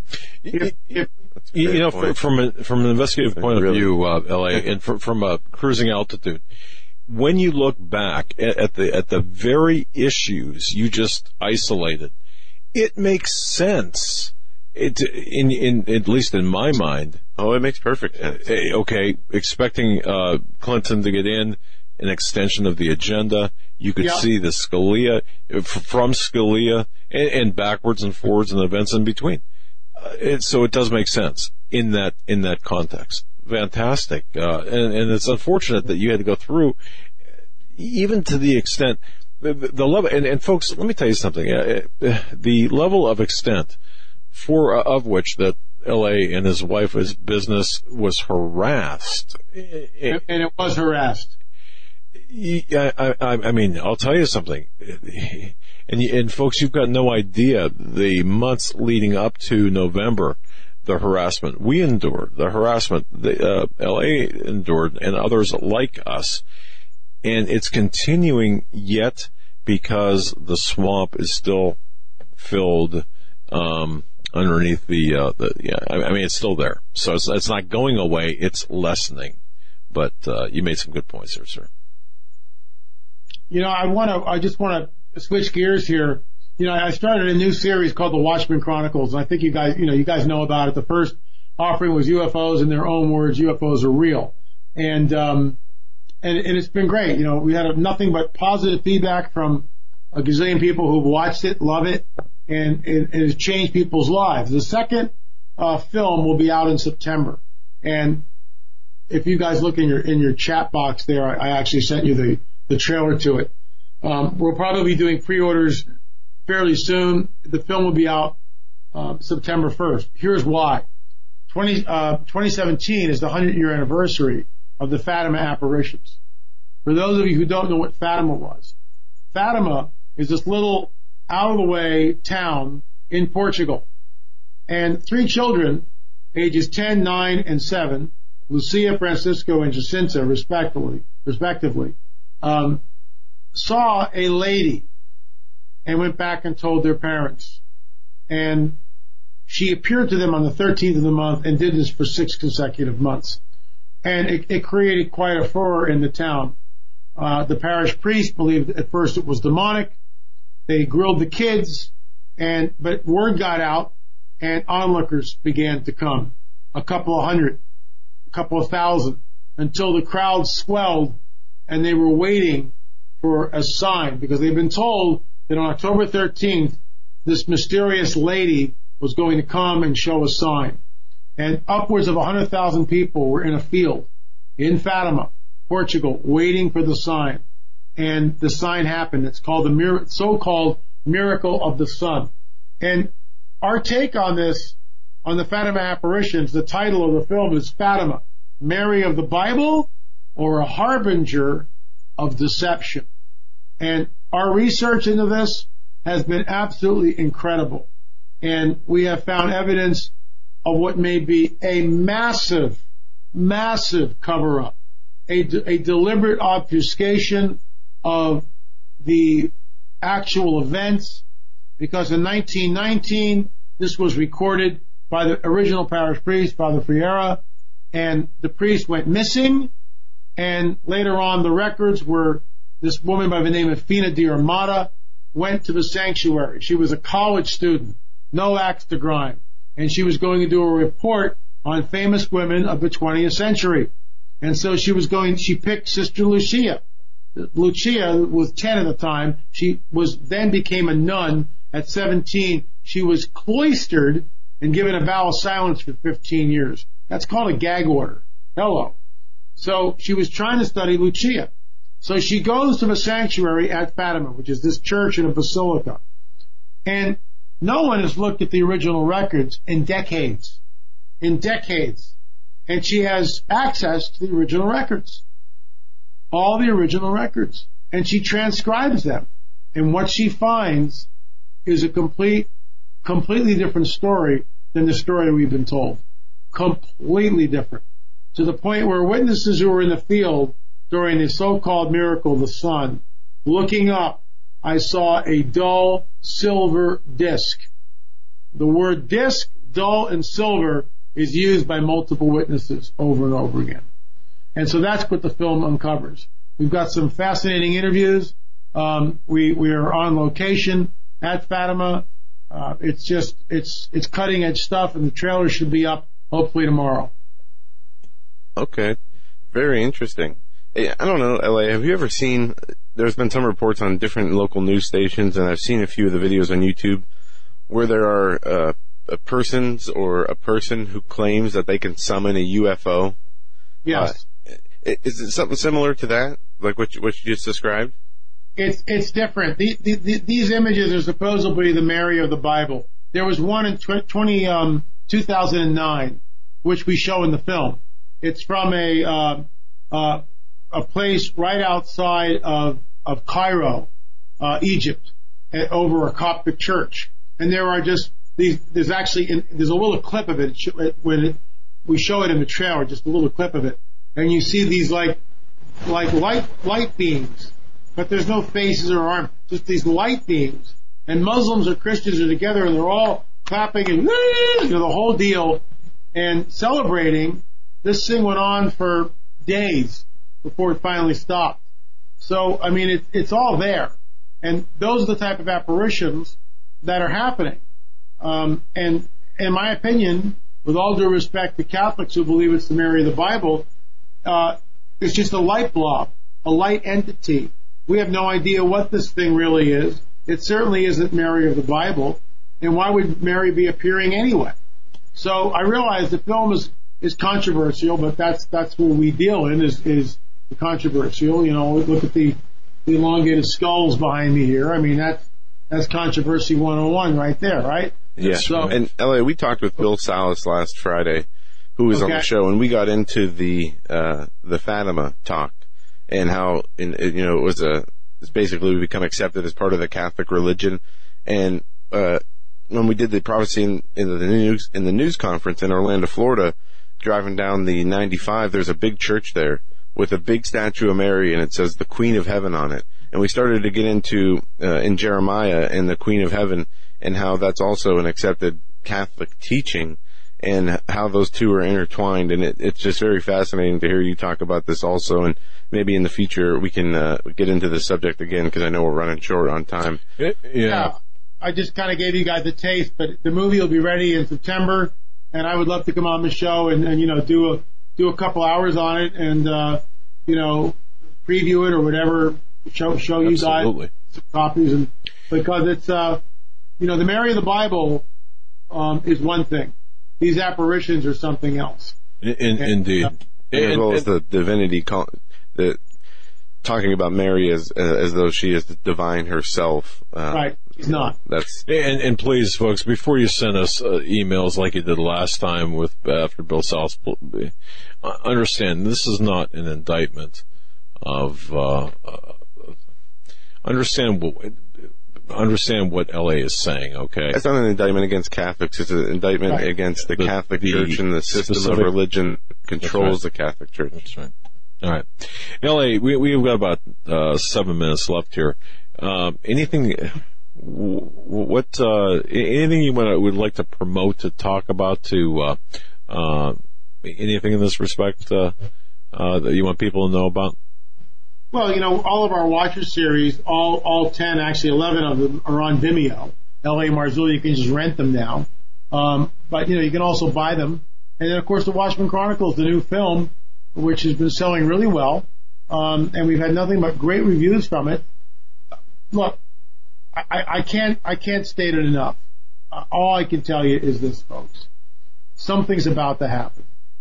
I'm not peddling fear porn. I'm just saying, 96,000 UFO sightings. It's everywhere. And the church is, for the most part, completely unprepared for anything like this.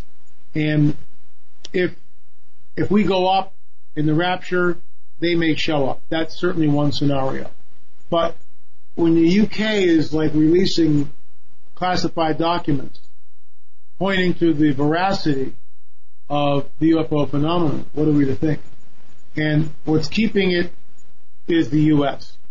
When the U.S. finally reveals that Roswell was real, and we're on the 70th anniversary, and we actually, it's so funny, like some people are trying to tell us that really nothing crashed there, it was a weather balloon. I sat down with Dr. Jesse Marcel Jr. I did an interview with the guy. Marcel Jr. handled the wreckage. Hello? I mean, they say this stuff, but I interviewed the guy. And Jesse Marcel Jr. was about 10 or 11 at the time of the Roswell crash. His father, Marcel Sr., was the intelligence officer of the 409 bombing group at the base and was sent out to Mac Brazel's ranch. And we're coming up, this is the 70th anniversary. And he looked at this debris field. He gathered some of it up and put it in a cardboard box. And before he took it back to the base, he stopped at his house and showed his wife and his son and told them, what you're looking at is not of this world. And when he went to the base, they released the paper. And the newspaper said, Army recovers crash flying disc. That's what it says. Yeah. And then 24 hours later, they redact it. Oh, it was a weather balloon. Nonsense. We have in the Watchmen Chronicles, and you can watch that whole thing for free. Go to my YouTube channel, L.A. Marzulli, and watch the special I did on Roswell, where I read Dr. Marcel's transcript from the interview, and then right after that, I show Jim and Carolyn Rankin, who came on the record and talked about their experience with Colonel Hill, who was an intelligence officer, OSS, which is a forerunner of the CIA, and was called and summoned to Roswell, New Mexico after the crash and made contact with one of the alien beings. And this thing had 6 fingers, according to Colonel Hill. They were small of stature, large heads, dark eyes, 6 fingers. And they were wearing like a one-piece jumpsuit. This is a deathbed confession from a former intelligence officer. And it's an exclusive interview which was brought forth in the movie The Watchmen Chronicles. So we hear from a myriad of people, guys. I know you've seen the film. A myriad of people. Everything from lights in the sky to orbs in the sky to physically being taken, to watching people shapeshift right in front of your eyes. The entire car is taken up into the ship and missing time. The whole gamut. And then what I would call high strangeness or UFO brain fog. And I address some of this. So that's in the Watchmen Chronicles. And check it out, folks. It helps what we do here. And ladies and gentlemen, please get educated, because the closer we get to that event horizon, the more we need the information. like L.A. Marzulli has, please go to lamarzulli.net. From there, you can get to the various, whether you want a DVD or Vimeo, but get educated, understand what we are up against. And I think information, well-used information, is extremely powerful. We need to have that. And Ellie, I want to thank you so much. I mean, this discussion, as far as I'm concerned, was just we could fabulous. Go for a few more hours. Yeah, indeed. Absolutely. The one thing that in the closing minutes are the UFO phenomenon, from Roswell to everything that's being seen, mostly in America and in the Western Hemisphere. The more that this happens, I wonder if it's not advanced military technology with the help of the fallen ones. And some people even speculate that, the fallen angels and heavenly beings actually use vehicles like that to transport around too. So, it's very interesting. We could get in great depths of conversations in this area alone. Yeah, absolutely. I think it's both. It's not either or, it's both and. Okay, interesting. Very, very well said. My man, you've done it. You've taken us to the top of the hour. Thanks, guys. Hey, thank you. Next appearance anywhere? Conference? I'll be up in here in the Watchman Conference. Looking forward to that. Then, of course, Steve Quayle's conference in September. Right. The Big Jet 6. It's almost sold out, folks. At some point, you won't be able to, get in. Then, of course, right after that, Prophecy Watchers in Oklahoma City. And I know that that's going to get sold out real quick. I think they're hovering right around 12 to 1,500. They can only seat around 2,000 people. So, they're going to run out of space soon. Those are the three biggies, and then there's some smaller ones in between. Fantastic. My brother, thank you so very much. LAMarzulli.net. God bless you. Say hello to Peggy for us. Oh. All right. Until next time. All right, folks. We're going to be right back. Stay right with us, or stay with us. Network break coming up. And folks, buckle up. You get prepared, because you're about to hear some information. Well, we believe information. The reason we couldn't get on air earlier, at least on the YouTube venue. Stay right where you're at.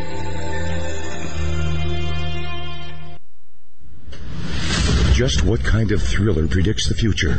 In 3 days in the belly of the beast, Daniel Holdings wrote about the God particle before CERN actually discovered the God particle. In As the Darkness Falls, Daniel wrote about an Islamist terrorist confederacy that rose up out of Syria and declared a caliphate 3 years before ISIS was ever heard of. In his newest novel, Between the Veil, Daniel talks about a space between dimensions where supernatural beings can walk. He says that these novels are a warning from the Creator to his creation. Will war come to America? Will the world's economies collapse? Are we looking at increased earthquakes and volcanic activity? Will the United States fall into civil war? You can find all of Daniel's work at his website, DanielHoldings.com. That's DanielHoldings.com. All of these things and more are talked about in Daniel's books. To find out what's coming next, go to DanielHoldings.com. Worldwide demand is making coconuts one of the highest yielding cash crops available today. Coca-Cola, Pepsi, and many high net worth individuals have invested billions of dollars into coconuts for strong growth and solid long-term income. Yields could be as high as 18% or more per year. Capital appreciation and exceptional income for up to 60 long years would be an absolutely brilliant investment to pass on to future generations. Diversify wisely with direct ownership of fully managed coconuts on prime farmland close to the beautiful Costa Rican border. For more information, qualified accredited investors should go to profitsincoconuts.com or phone 855-888-6288. That's 855-888-6288. This announcement does not constitute an offer to sell securities or a solicitation of an offer to purchase. Offer made by prospectus only. 855-888-6288 or visit profitsincoconuts.com. Profitsincoconuts.com. You may never look at your city, town, or its people the same way ever again. Stained by Blood, a murder investigation based upon a true story by private investigator Douglas J. Hagmann. Using the character Mark Stiles, Hagmann takes you on a journey behind the scenes where the homicide becomes a secondary to an underworld of satanic ritual abuse, child abduction, and even mind-controlled experimentation. For 5 years, a brutal killer remained on the loose, free to kill again. As Mark struggles to navigate the maze of bizarre twists and untangle a web of deeply hidden secrets kept by some of the most powerful and influential people in this community and beyond. Stained by Blood. Order your copy of this engaging novel today at HagmannandHagmann.com and click on the link. Stained by Blood at HagmannandHagmann.com and click on the link. Stained by Blood.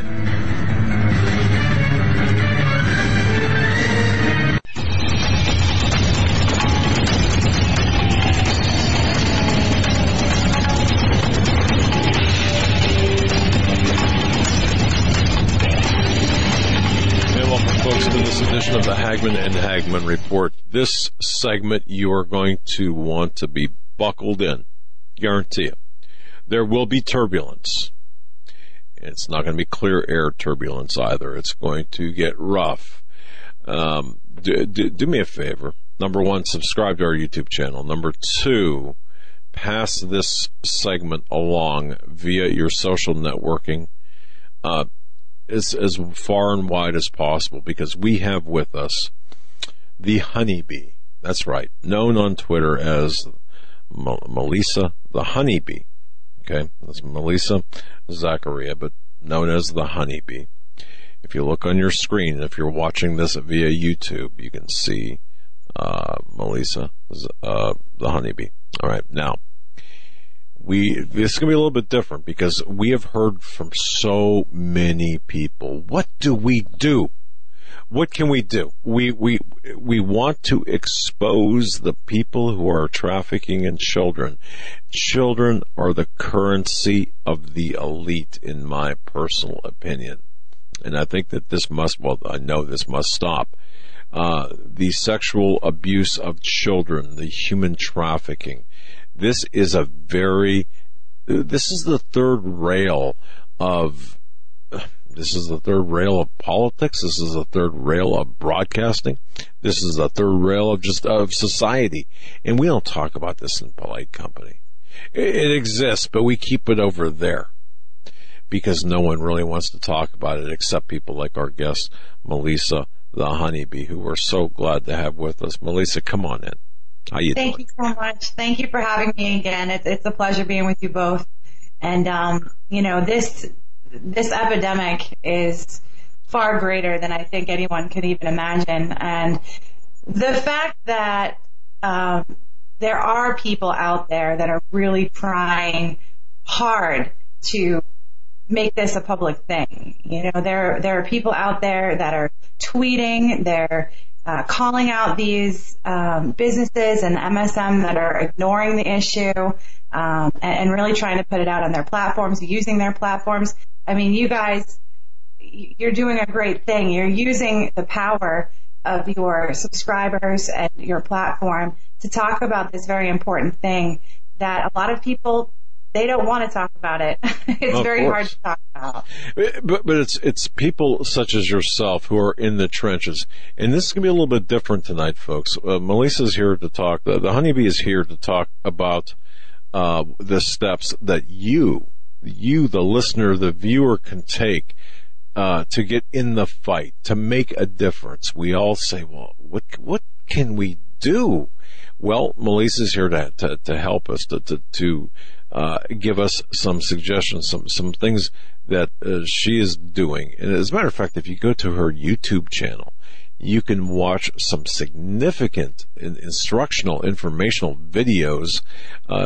Just search. In fact, it's in our program description, a link to her YouTube channel, Melissa Honeybee Zachariah. Okay, so, but having said that, let's start out with this. We're seeing the normalization or attempted normalization of all things pedophilia related. And we knew that this was going to happen, but we're seeing this really take place through Hollywood, through the acceptance, late sentences of government officials, for example, and so many other ways. But acceptance of Islam, also. Right, which is just mind-blowing by of itself. Now, you had issued, I think you had authored or created a petition. Is that correct? Or am I wrong?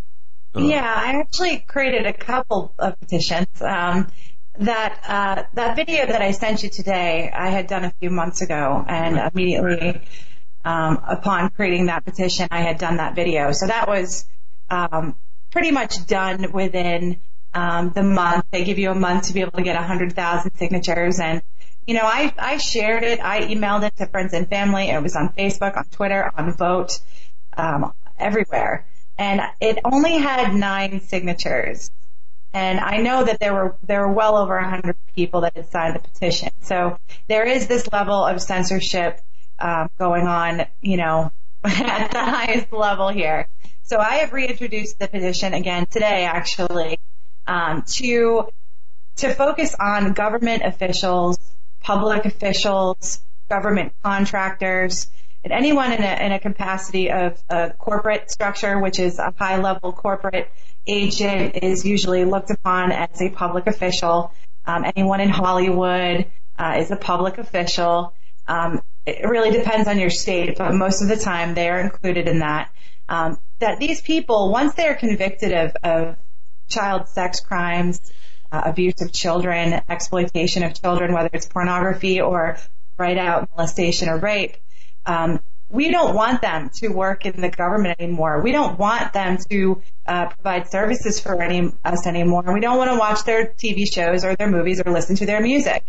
So I'm calling out our government, our Congress, to reevaluate how we look at the aftermath of these convictions. Because in my research, especially looking at D.C., I found that many of these government officials, once they are arrested and convicted, they serve their very short sentences, and they come right back out of the gates in a private capacity where they're working as government contractors, whether it's for technology or consulting. They're back in there with their buddies who were covering their butts all along, and still having a way of being in control of what's going on in our society. And it's got to stop. It's not. I've found people working at this Air Force base in Los Angeles for the Space Superiority Directorate that made pornography with their daughter, and they're now working on technology. I can't believe this. When I read this, I had to read it 2 or 3 times. You point out that Cynthia and Hugh Boone of Los Angeles, they are part of the Los Angeles United States Space Superiority Directorate at LA Air Force Base. They made pornographic films and images of their own daughter, and yet they are still working in that government And that's position. that video from a couple of months ago. Yes. Mm-hmm. That is crazy. Yes. And I would direct everyone to, I believe it's linked in the program description as well, but I would direct everyone to watch that, because a very masterful detective piece that the Honeybee did as she dissected this case. If you want to talk about this, or wherever you want to go, whatever makes sense to you, because we have so much ground to cover. I don't want to, you know what, Melissa, you're the expert here in this respect. I don't want to cause you to stumble, or we don't want to cause you to stumble. So however you want to take this and lay this out, you just go right ahead. If you want to address this, or. Sure. Yeah. I mean, those first few videos that I did at the beginning, I mean, I'm very new at this. I'm not a professional private investigator. I'm not a professional YouTube personality. I work in the restaurant industry usually. I've done public speaking in the past. I'm comfortable talking in front of people. But this particular, this movement of research that I'm not the only one doing this. This is like a group effort people are actually starting to do their own research and present the information. And that's almost becoming the real news at this point. So, looking at these particular cases, and I'm just perusing the sex offender registry for people that are accused of child sex crimes that are working in the government. If it's a private individual, like I said, I don't continue the investigation. I'm directing it towards public officials, because that's where I think we need to start as citizens, is calling out the government for letting these things take place. So, I look up their information, and I'm blown away by what I see. There is literally a ring around the White House and the State House of convicted child sex offenders that work or have worked in the government. It's a pedophile ring. I even put the little dots on a map in one video and showed people that this is really going on. And that's the key. It's actually showing people and connecting and sharing with each other the information. And, I've really gotten a lot of feedback. I have a lot of subscribers very quickly. And it's because I think I'm giving people hope that they can actually do something about this. And, that's a big part of why we're here today, is because I really want to show people how I find out what I find, what you can do about being a part of bringing it down. And, we just had some censorship there in the beginning Yep. of the video because of the wording. I'm quite sure it was because of the wording. I'm all about crushing the pedophile agenda. And that unfortunately might be a little scary wording for some people. But at this point, we've got Antifa attacking people in the street, with bike locks. And I'm sure we'll get into the Eric Clanton story in a little bit. But we need to start taking action. Yes. So besides your usual, obviously, if you see any sort of child pornography or any sort of exploitation online, you have to report it to the authorities. So, it's as simple as there's 3 places you should always report every time. Always report it to the National Center for Missing and Exploited Children. Personally, I'm not a huge fan of how they're running their operation. They have a lot of work to do, and I'm working on that, trying to figure out what's going on with them. But you need to report it to them. So you can call them at 1-800-843-5678. You can go to their cyber tip line. It's missingkids.com/cyber tip line, and you can put the links in there. I think they actually let you write, the whole situation out and just send it off. Okay, that's the most important part is getting it to the authorities. You want to also call or make a complaint at the FBI. So you call them up, you find your local FBI field office, you call them up and you tell them what you saw. They're going to ask you for the link. You're going to tell it to them verbally, because you don't want to save things on your computer. Never save images on your computer of child pornography, because you are incriminating yourself and breaking the law. You have to be very careful with this stuff. Also, you want to go to the IC3.gov website, which is specifically the Internet Crimes Complaint Center for Internet Crime Against Children. All right. So you can do that as well. Now, let me stop you there, because one of the first questions I'm sure people are going to have is, you call up the FBI and say, hey, you know what, just found some child porn on this website. They're going to say, okay, what do you... to me, the first thing I would think of is, as I'm walking through this in my mind, is I'm going to be implicated as a complainant for child pornography. How do you circumvent that? How do you circumvent that? So my situation, I was on a platform called vid.me, and I was creating content there at the beginning of the year. And there are many, different people putting up different sorts of content. It's almost like a Facebook/YouTube. And we were getting a lot of flack for the Pizzagate, Pedogate videos that a lot of us were putting up, and we were being censored by the platform anyway. But we started to find a lot of inappropriate videos. I actually reported a gentleman. I wouldn't call him a gentleman. I'm giving him too much credit, but he's a convicted pedophile. I did my sleuthing on this person and found out that he lives pretty close to me, and was putting videos that were very inappropriate of young girls, insinuating that he was going to meet them and he would talk to them on buses, and just really inappropriate stuff. I had the police go to his house. So at that point, I was kind of enraged already with this platform. We weren't able to find ourselves in the search bar. So when you put your name up in the top search bar, you didn't show up. Like, I didn't show up. So one day I put in the letter A, and a few of these pages came up, and the little thumbnails were of children, like naked children.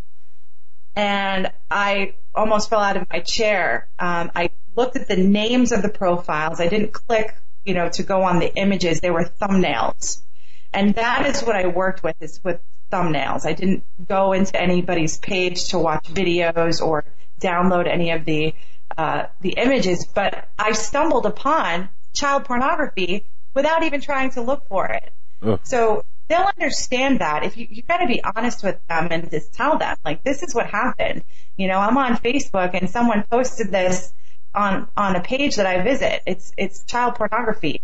You can report that. I wouldn't be afraid of reporting it. Be afraid if you're the one that's looking for it and doing something and making it. Okay, that's the people that should be afraid. Right. Yeah. If your search history, obviously, in my experience too, dealing with, especially dealing with county and state officials, they're pretty, they're okay. FBI, yeah, as long as you present yourself properly, like you just explained, and I think you'll. But we have to do this. But what happens when the FBI or the federal agency is part of the problem? Then what? Well, that's when you kind of have to start calling out these agencies and tagging them in your posts. Yeah. And what I do when I report something, there's always the confirmation page, like especially on the FBI, the ic3.gov. It has, check this out before you send it along, because then it disappears and you're out of the loop at that point. You're not involved anymore. So I always take a snapshot of what I wrote to them and all the details that I provided. If you can get a name of someone, that's fantastic. But usually in these situations, you don't know who they are or where they're coming from. So the information is limited. But put in as much information as you possibly can, descriptive information about the children, what they look like, how old they are, what's going on in the picture, and then actually save what you wrote. So you have it for your records. So exactly. Document everything. Yeah, document take the notes, the times, and the resources where you got them from. You cover your own tracks, and I mean, that's one of the most important things you can do. Otherwise, as you said, just inadvertently, or even by trying to report some of these things, you could find yourself on the wrong end of a criminal prosecution based on, even just the fact that you found it. Right. Don't let that stop you, because if you're, I'm very serious, as Melissa said, do not let that stop you, especially if you're not. But anyway, all right. Melissa, go ahead. After that, I know this might be hard for people to do, but you should call your local police station, and that's the extra step that I do, because I want my local law enforcement to know what I'm doing. I'm not a vigilante, going out there tracking down pedophiles and trying to beat them up in the street. I want the police to know that I'm working with people that are involved in sex trafficking cases, that have had their children taken away unfairly by CPS, that, have people in their families that have created child pornography and their lives have been destroyed. I work with people like that. So my local police office knows what I'm doing. So when I do stumble upon something like this and I've sent a report to the FBI, I bring it all together, and I know that I've contacted the 3 agencies that check on each other, because if you know about the National Center for Missing and Exploited Children, a lot of their reports that they receive, they are just sitting there until an authority comes along looking for evidence. They do for stuff that they think the child is in imminent danger, they will, I guess, move forward with their own law enforcement connections. But usually it's just sitting in a data bank at the NCMEC. So you have to report it to the FBI, because then they have to call the NCMEC. So you started a chain reaction of people trying to cover this. So you want everybody to know what's going on, so they can't not do anything about it. You're forcing their hand by doing that. So report to all of those three immediately before you go, trying to comment on their page and tell them they're a jerk for putting this stuff up. You got to report it to the authorities, because that's the law. Exactly. And hold on a second. I do want to just say this. There is a difference between surveillance, like you're doing, and then reporting, versus harassing and taking, not harassing, but hacktivism and taking something down.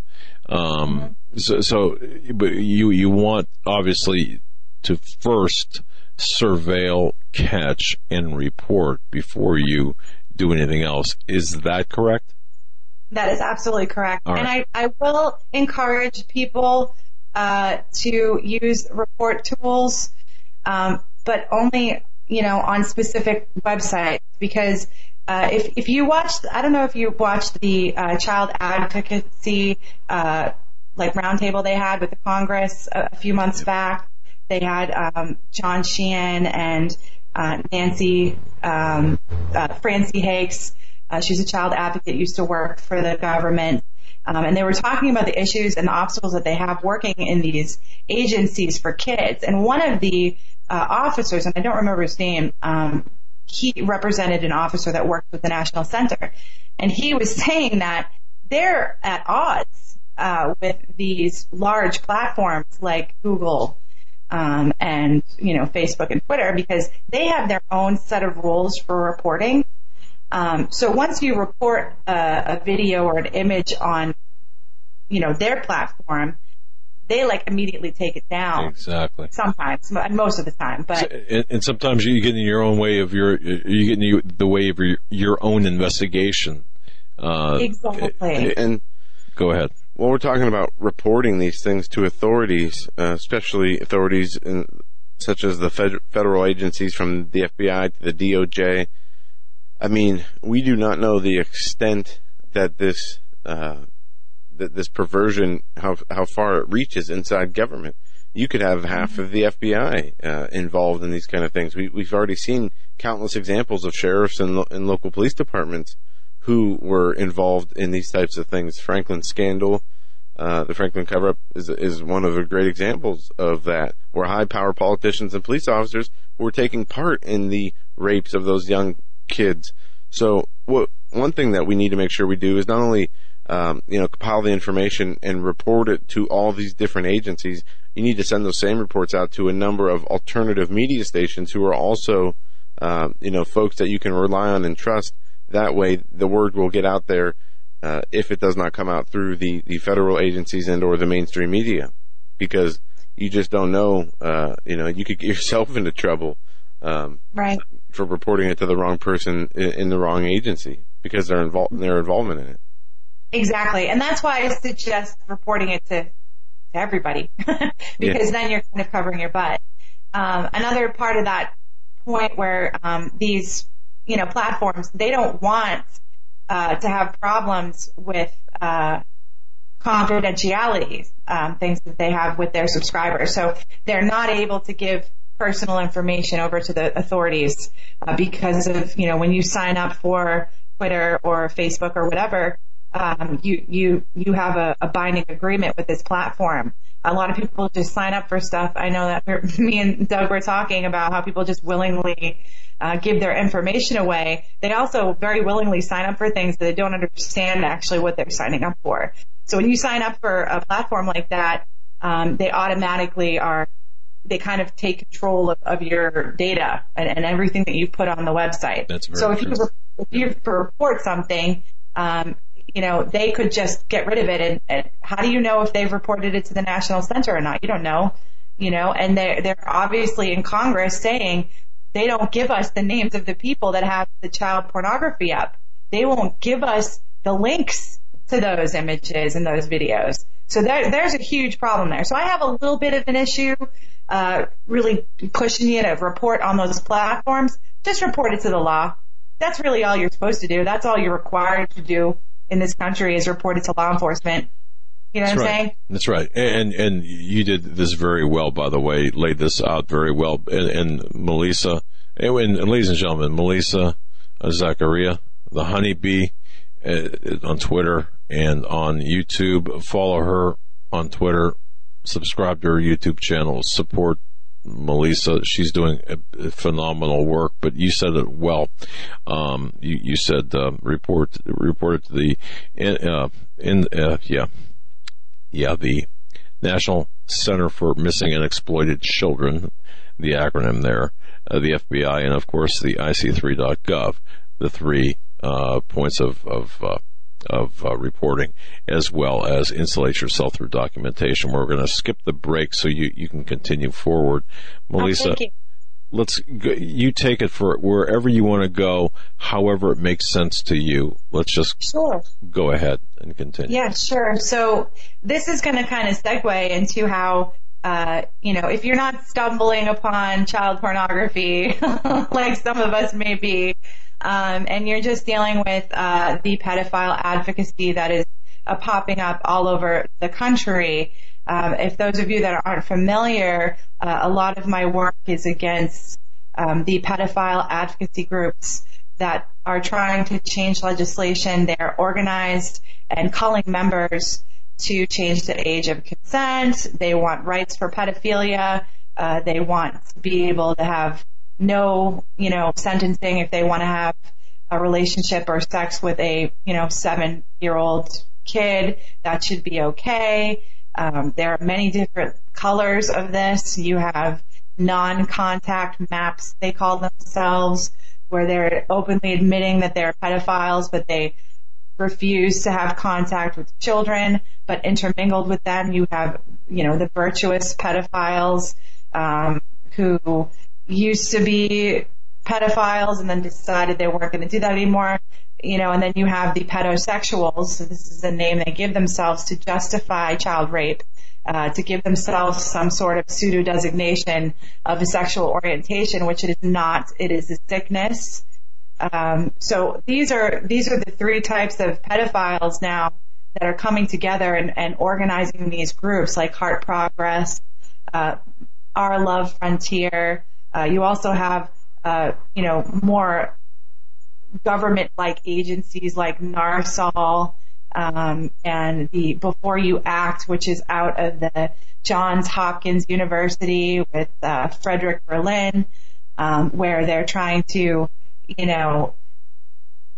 groom the public. And grooming is a federal offense, by the way. Groom the public to accept pedophilia as something that we need to wrap our hearts around and wrap our brains around. And they use a lot of these buzzwords like love and ageism. Age means nothing. And, they're bringing in the Islam.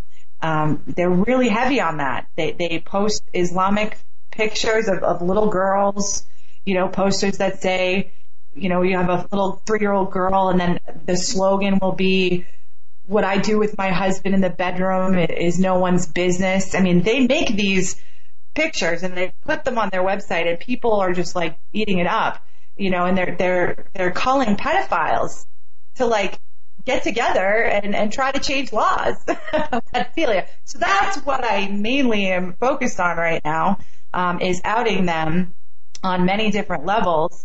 But if you want to get in on the fight, and it is a fight, folks, I'm not going to sugarcoat this topic. We need to fight against this. There are people in the street fighting for the most ridiculous things. We should be fighting even harder to attack this problem. So get online, find a network of people that are doing the same things. You don't have to go Pizzagate, okay? You can just look into Pedogate if Pizzagate's a little too fringe for you. You don't even have to go Pedogate. You can just look up Dennis Hastert, look up Laura Silsby.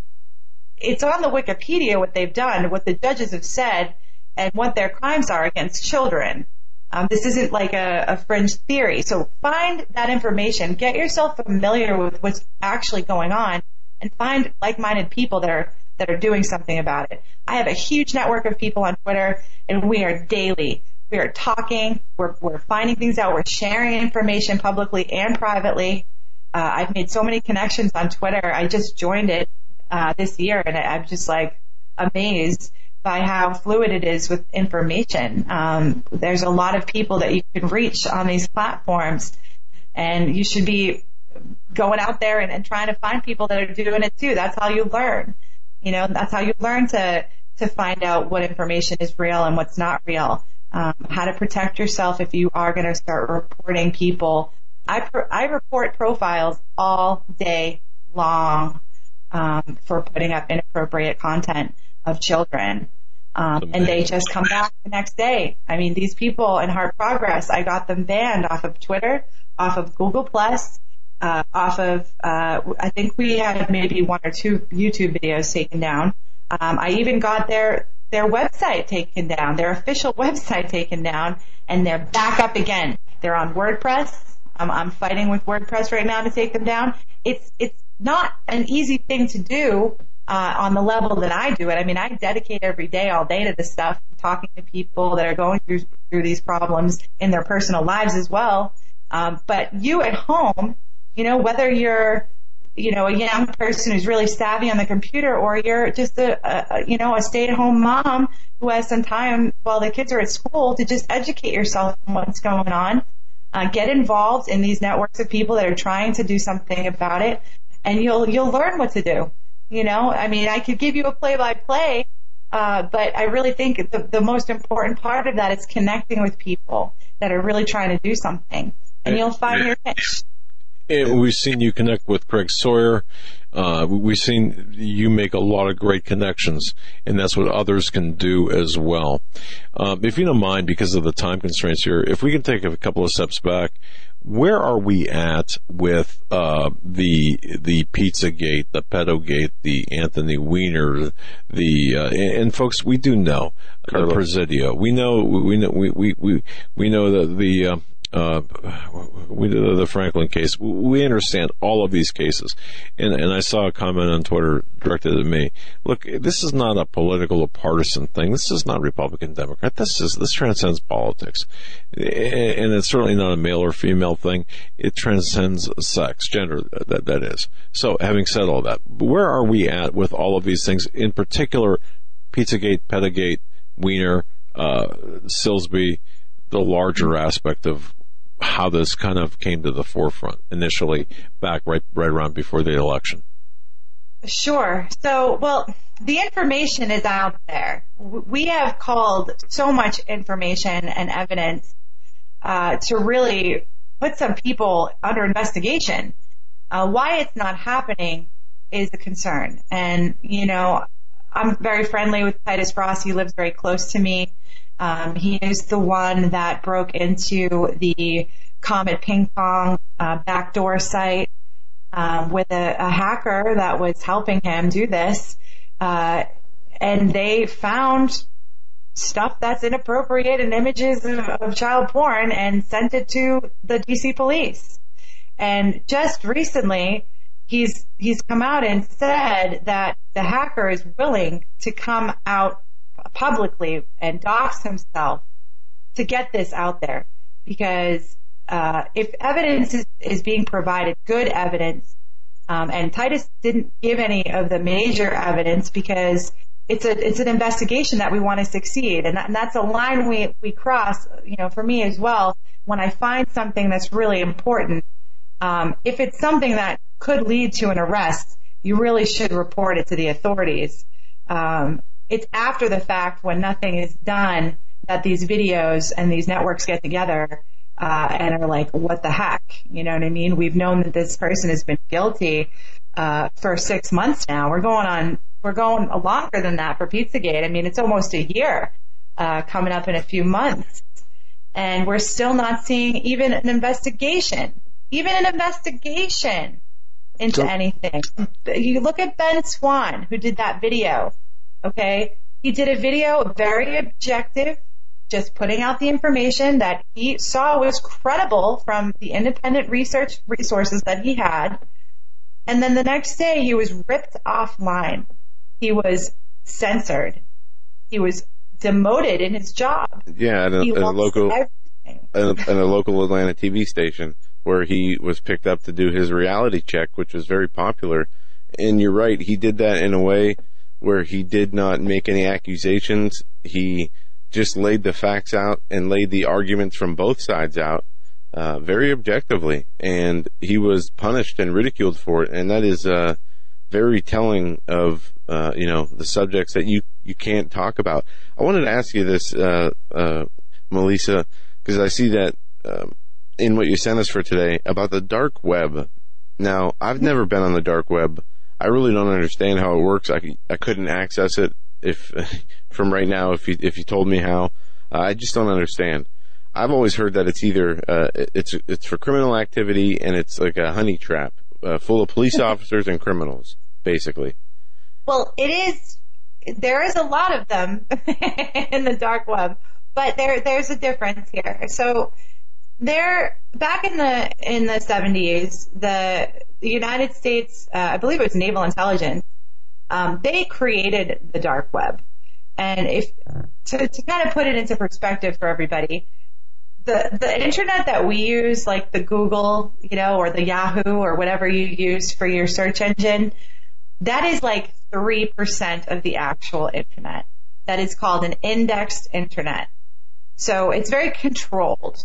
That's why back when Hillary was running for president and you put in Hillary, coughing or Hillary sickness, what used to come up was all the videos and articles about it. They censored that. So there's a lot of control when you're dealing with this very small media and business-driven website. This is part of their agenda, and even the communist and totalitarian agenda is to rewrite history after the fact. Even things that don't seem that important, like you just said, Hillary Clinton, the health issues, the coughing fits that she has. That's a perfect example. Now you go back and try to find it, it's gone. But this was part of the Communist Manifesto and totalitarian tactics to change history in order to reshape the future in the way they want them to. But the example here is the indexing of that subject. Right. So go ahead. So even still, they're actually programming you too, because the results that come up is what they want you to see is important. So that's another portion of it too. There's definitely an underlying brainwashing going on with how they have the platform set up. And now, so and I'm sorry, Melissa, for interrupting again. Just one last point. That's why Google is being sued by the EU for $2.7 million due to their manipulation of the indexing. And I don't know if that's it's billion or trillion. Billion, I think. Is it trillion? I don't know. It's billion. But yeah, it should be $1 billion. That's right. But I wonder if that will deter them from changing their policies or not. But at least some action is being taken against the way that they index things. Yeah, I mean it's total corruption. And this is all around money and an agenda that they want to instill.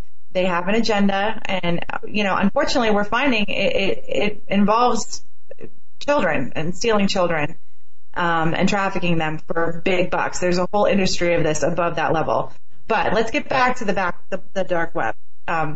So the dark web is huge. It is a giant ocean of information.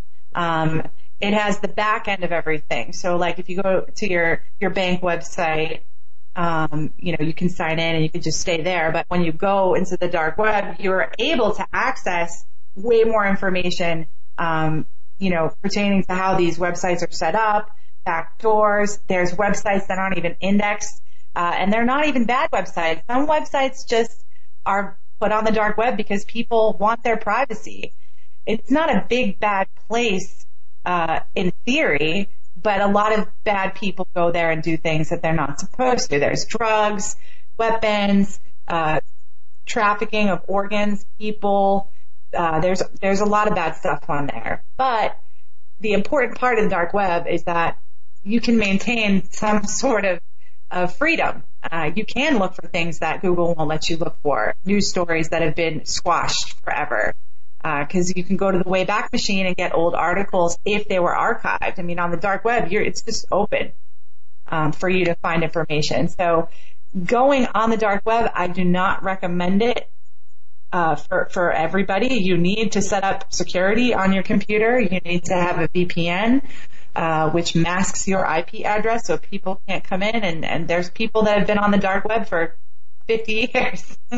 They're superior to you in their hacking abilities. So you have to be very careful. I would not suggest it.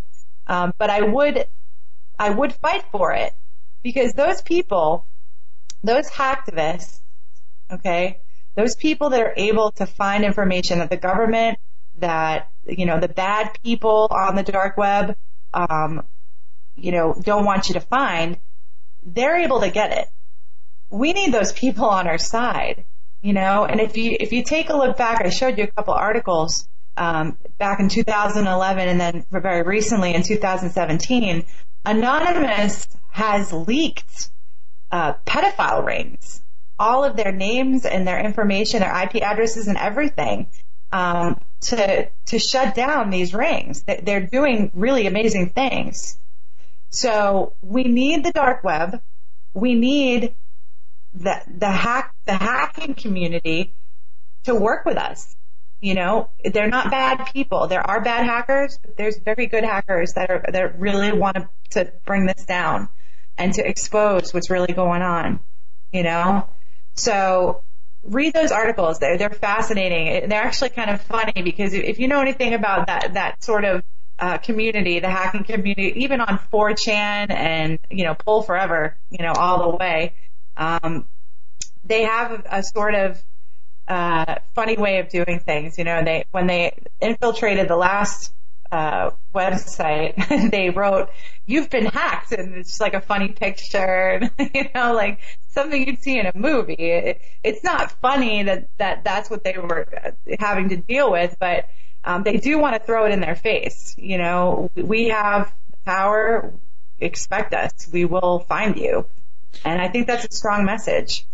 I totally agree, and well said. And folks, you'll find these links in the excerpted, edited segment with Melissa. Now, Melissa, since Donald Trump has taken over, and since we've seen a new Department of Justice, have we seen any positive movement? Has there been a change since the Lynch Justice Department?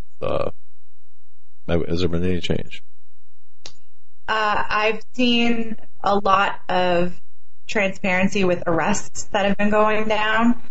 In the beginning, it was slow to start. I think that the first real big one that we saw in the United States was that LA sex trafficking ring, the 474, that included 28 children. That was underreported, but it just set off a chain. There's been, I believe, over 3,500 arrests since Trump has taken office in the last January, February, March, April, May, June, July, 6 months. So that to me is very credible evidence that somebody up there is actually taking this seriously. They did release the trafficking in persons report. This is a report that is filed every year, but there was something about the way they presented it this year. I think more people were interested into knowing what it was and what was inside of it. It was in the news, so that's a big thing, because it's not usually widely reported that report comes out. People want to know now. People are interested because there's people putting themselves out there on their larger platforms and spreading the news.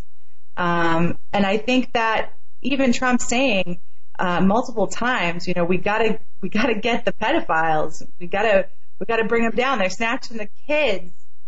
Sex trafficking is a huge problem. You have remind me of his name, Scalise, right? Scalise, representative, yes. Just talking about child trafficking a week before, and then he gets shot down in the middle of a baseball game. There are people in high places that are trying to talk about this. They're getting thwarted, though. And if you notice, there's like a world against Trump right now, just trying to thwart him at every angle.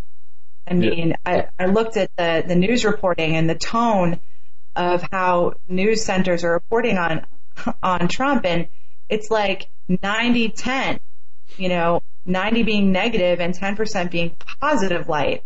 I think Fox was somewhere in the middle.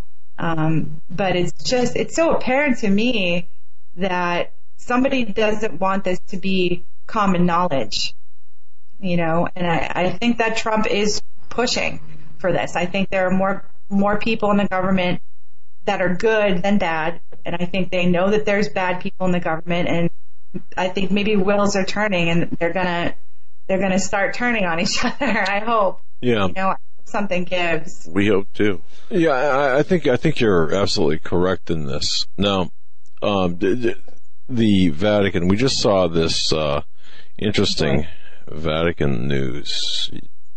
What's your take on that? Yeah, the sex scandal that rocked the highest levels of the Vatican.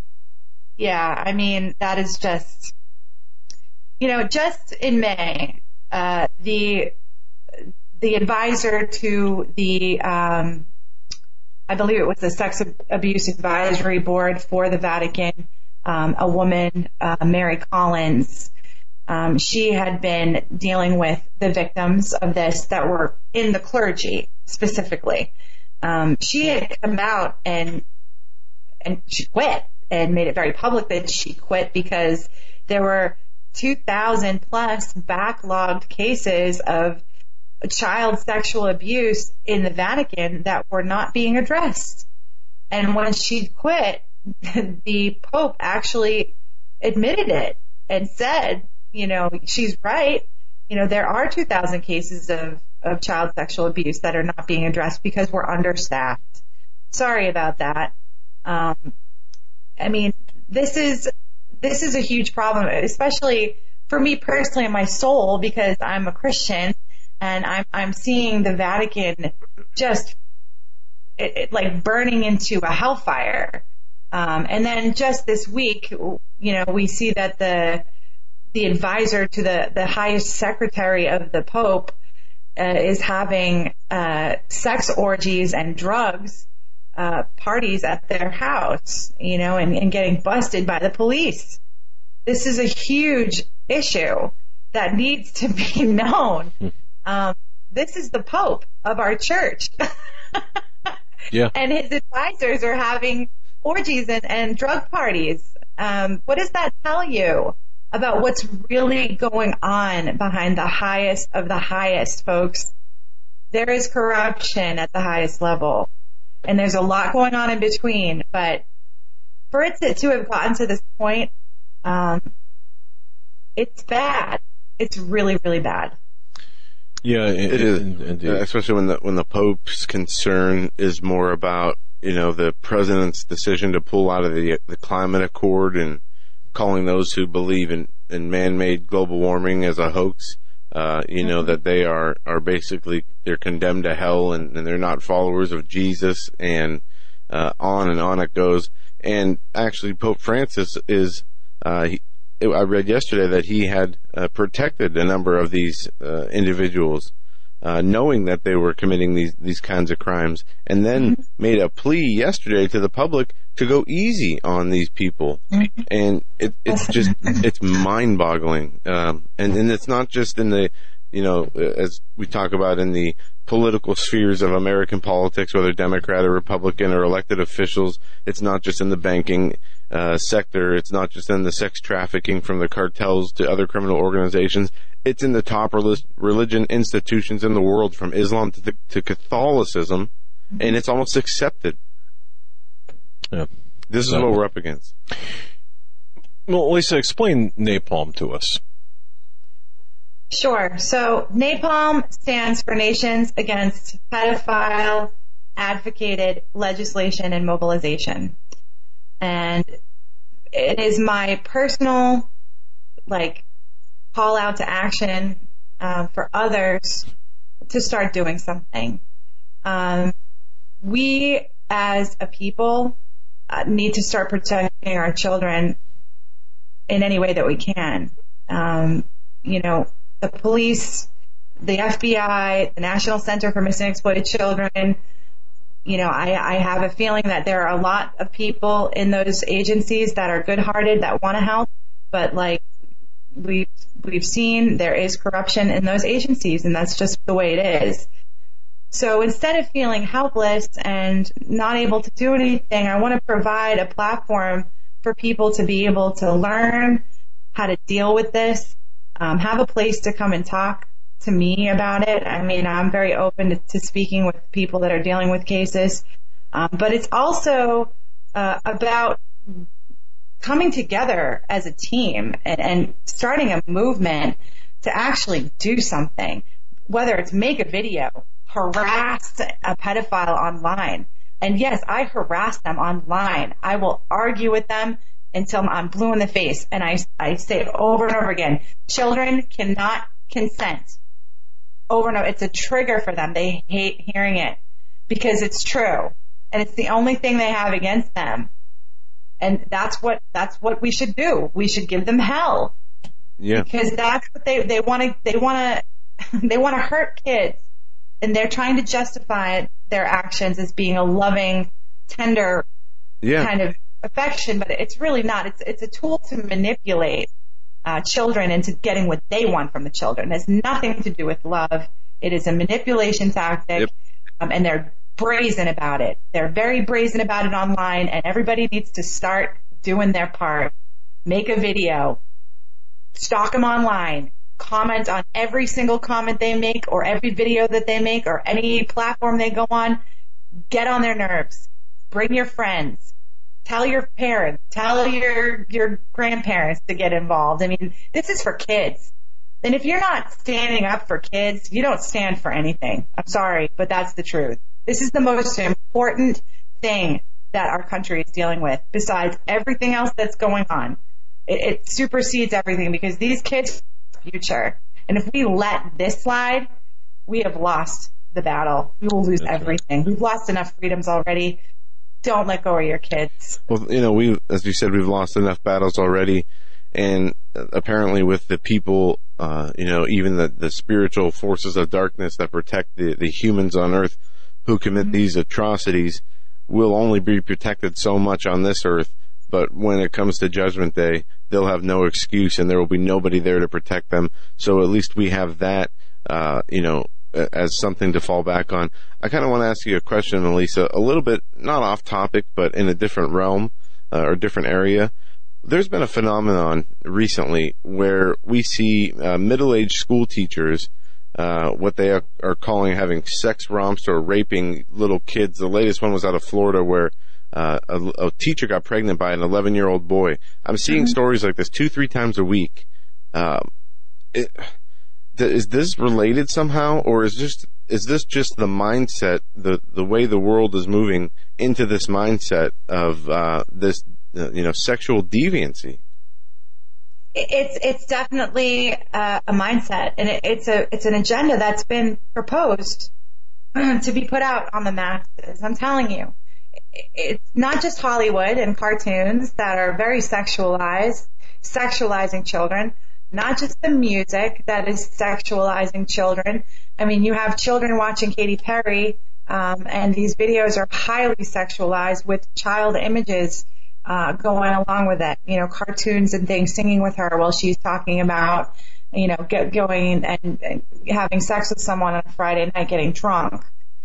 This kind of programming is probably the worst culprit, because then it kind of desensitizes the children because they think that this sexualization is normal, and that it puts, it takes down that barrier of maybe I should think twice about this.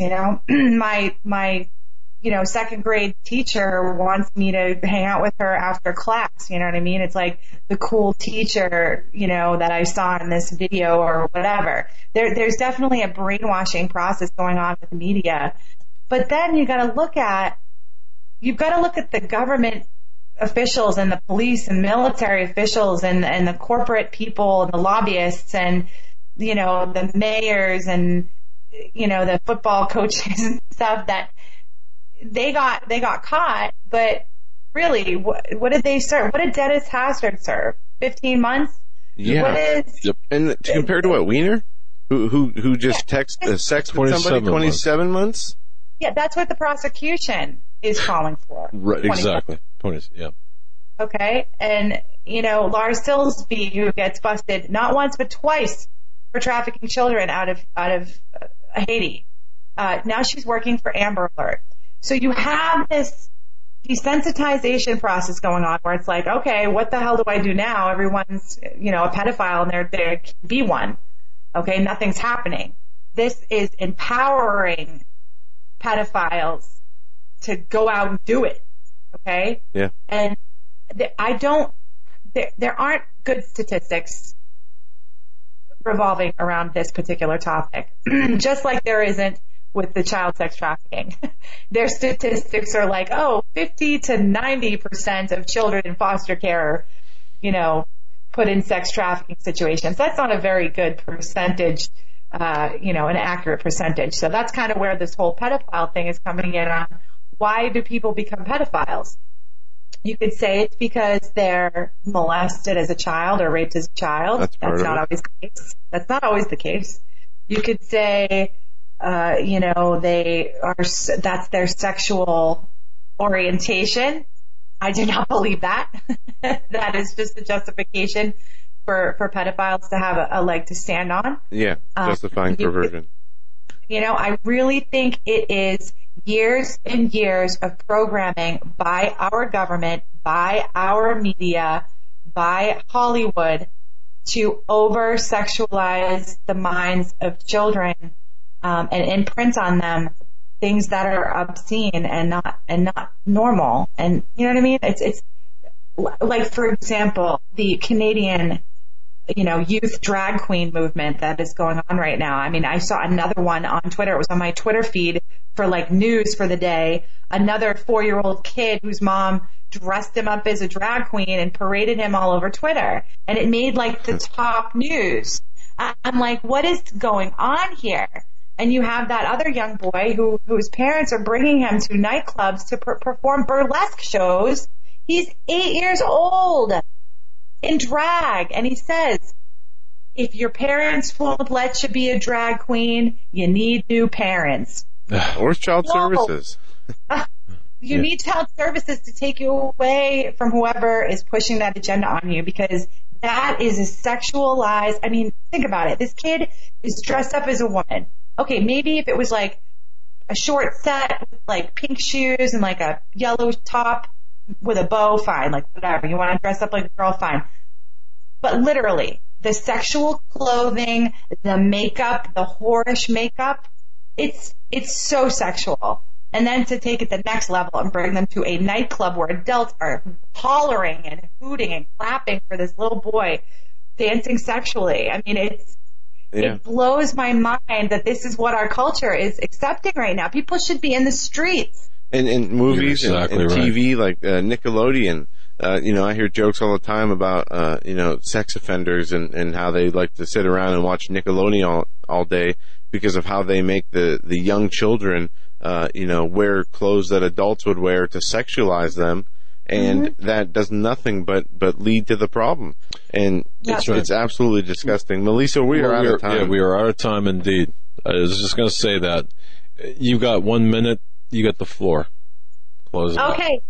Well, like I said, folks, get out there and connect. That's how you're going to be able to do something. Find like-minded people. If you really are at a loss, find me on Twitter. You go to twitter.com and I'm the honeybee _, and that's who I am there. You can find me on YouTube really easily. Just put in honeybee pedogate. You'll find a ton of my videos. And also I do this full time now. I do have my own company, but I'm not doing that as much anymore. I do a little bartending on the side.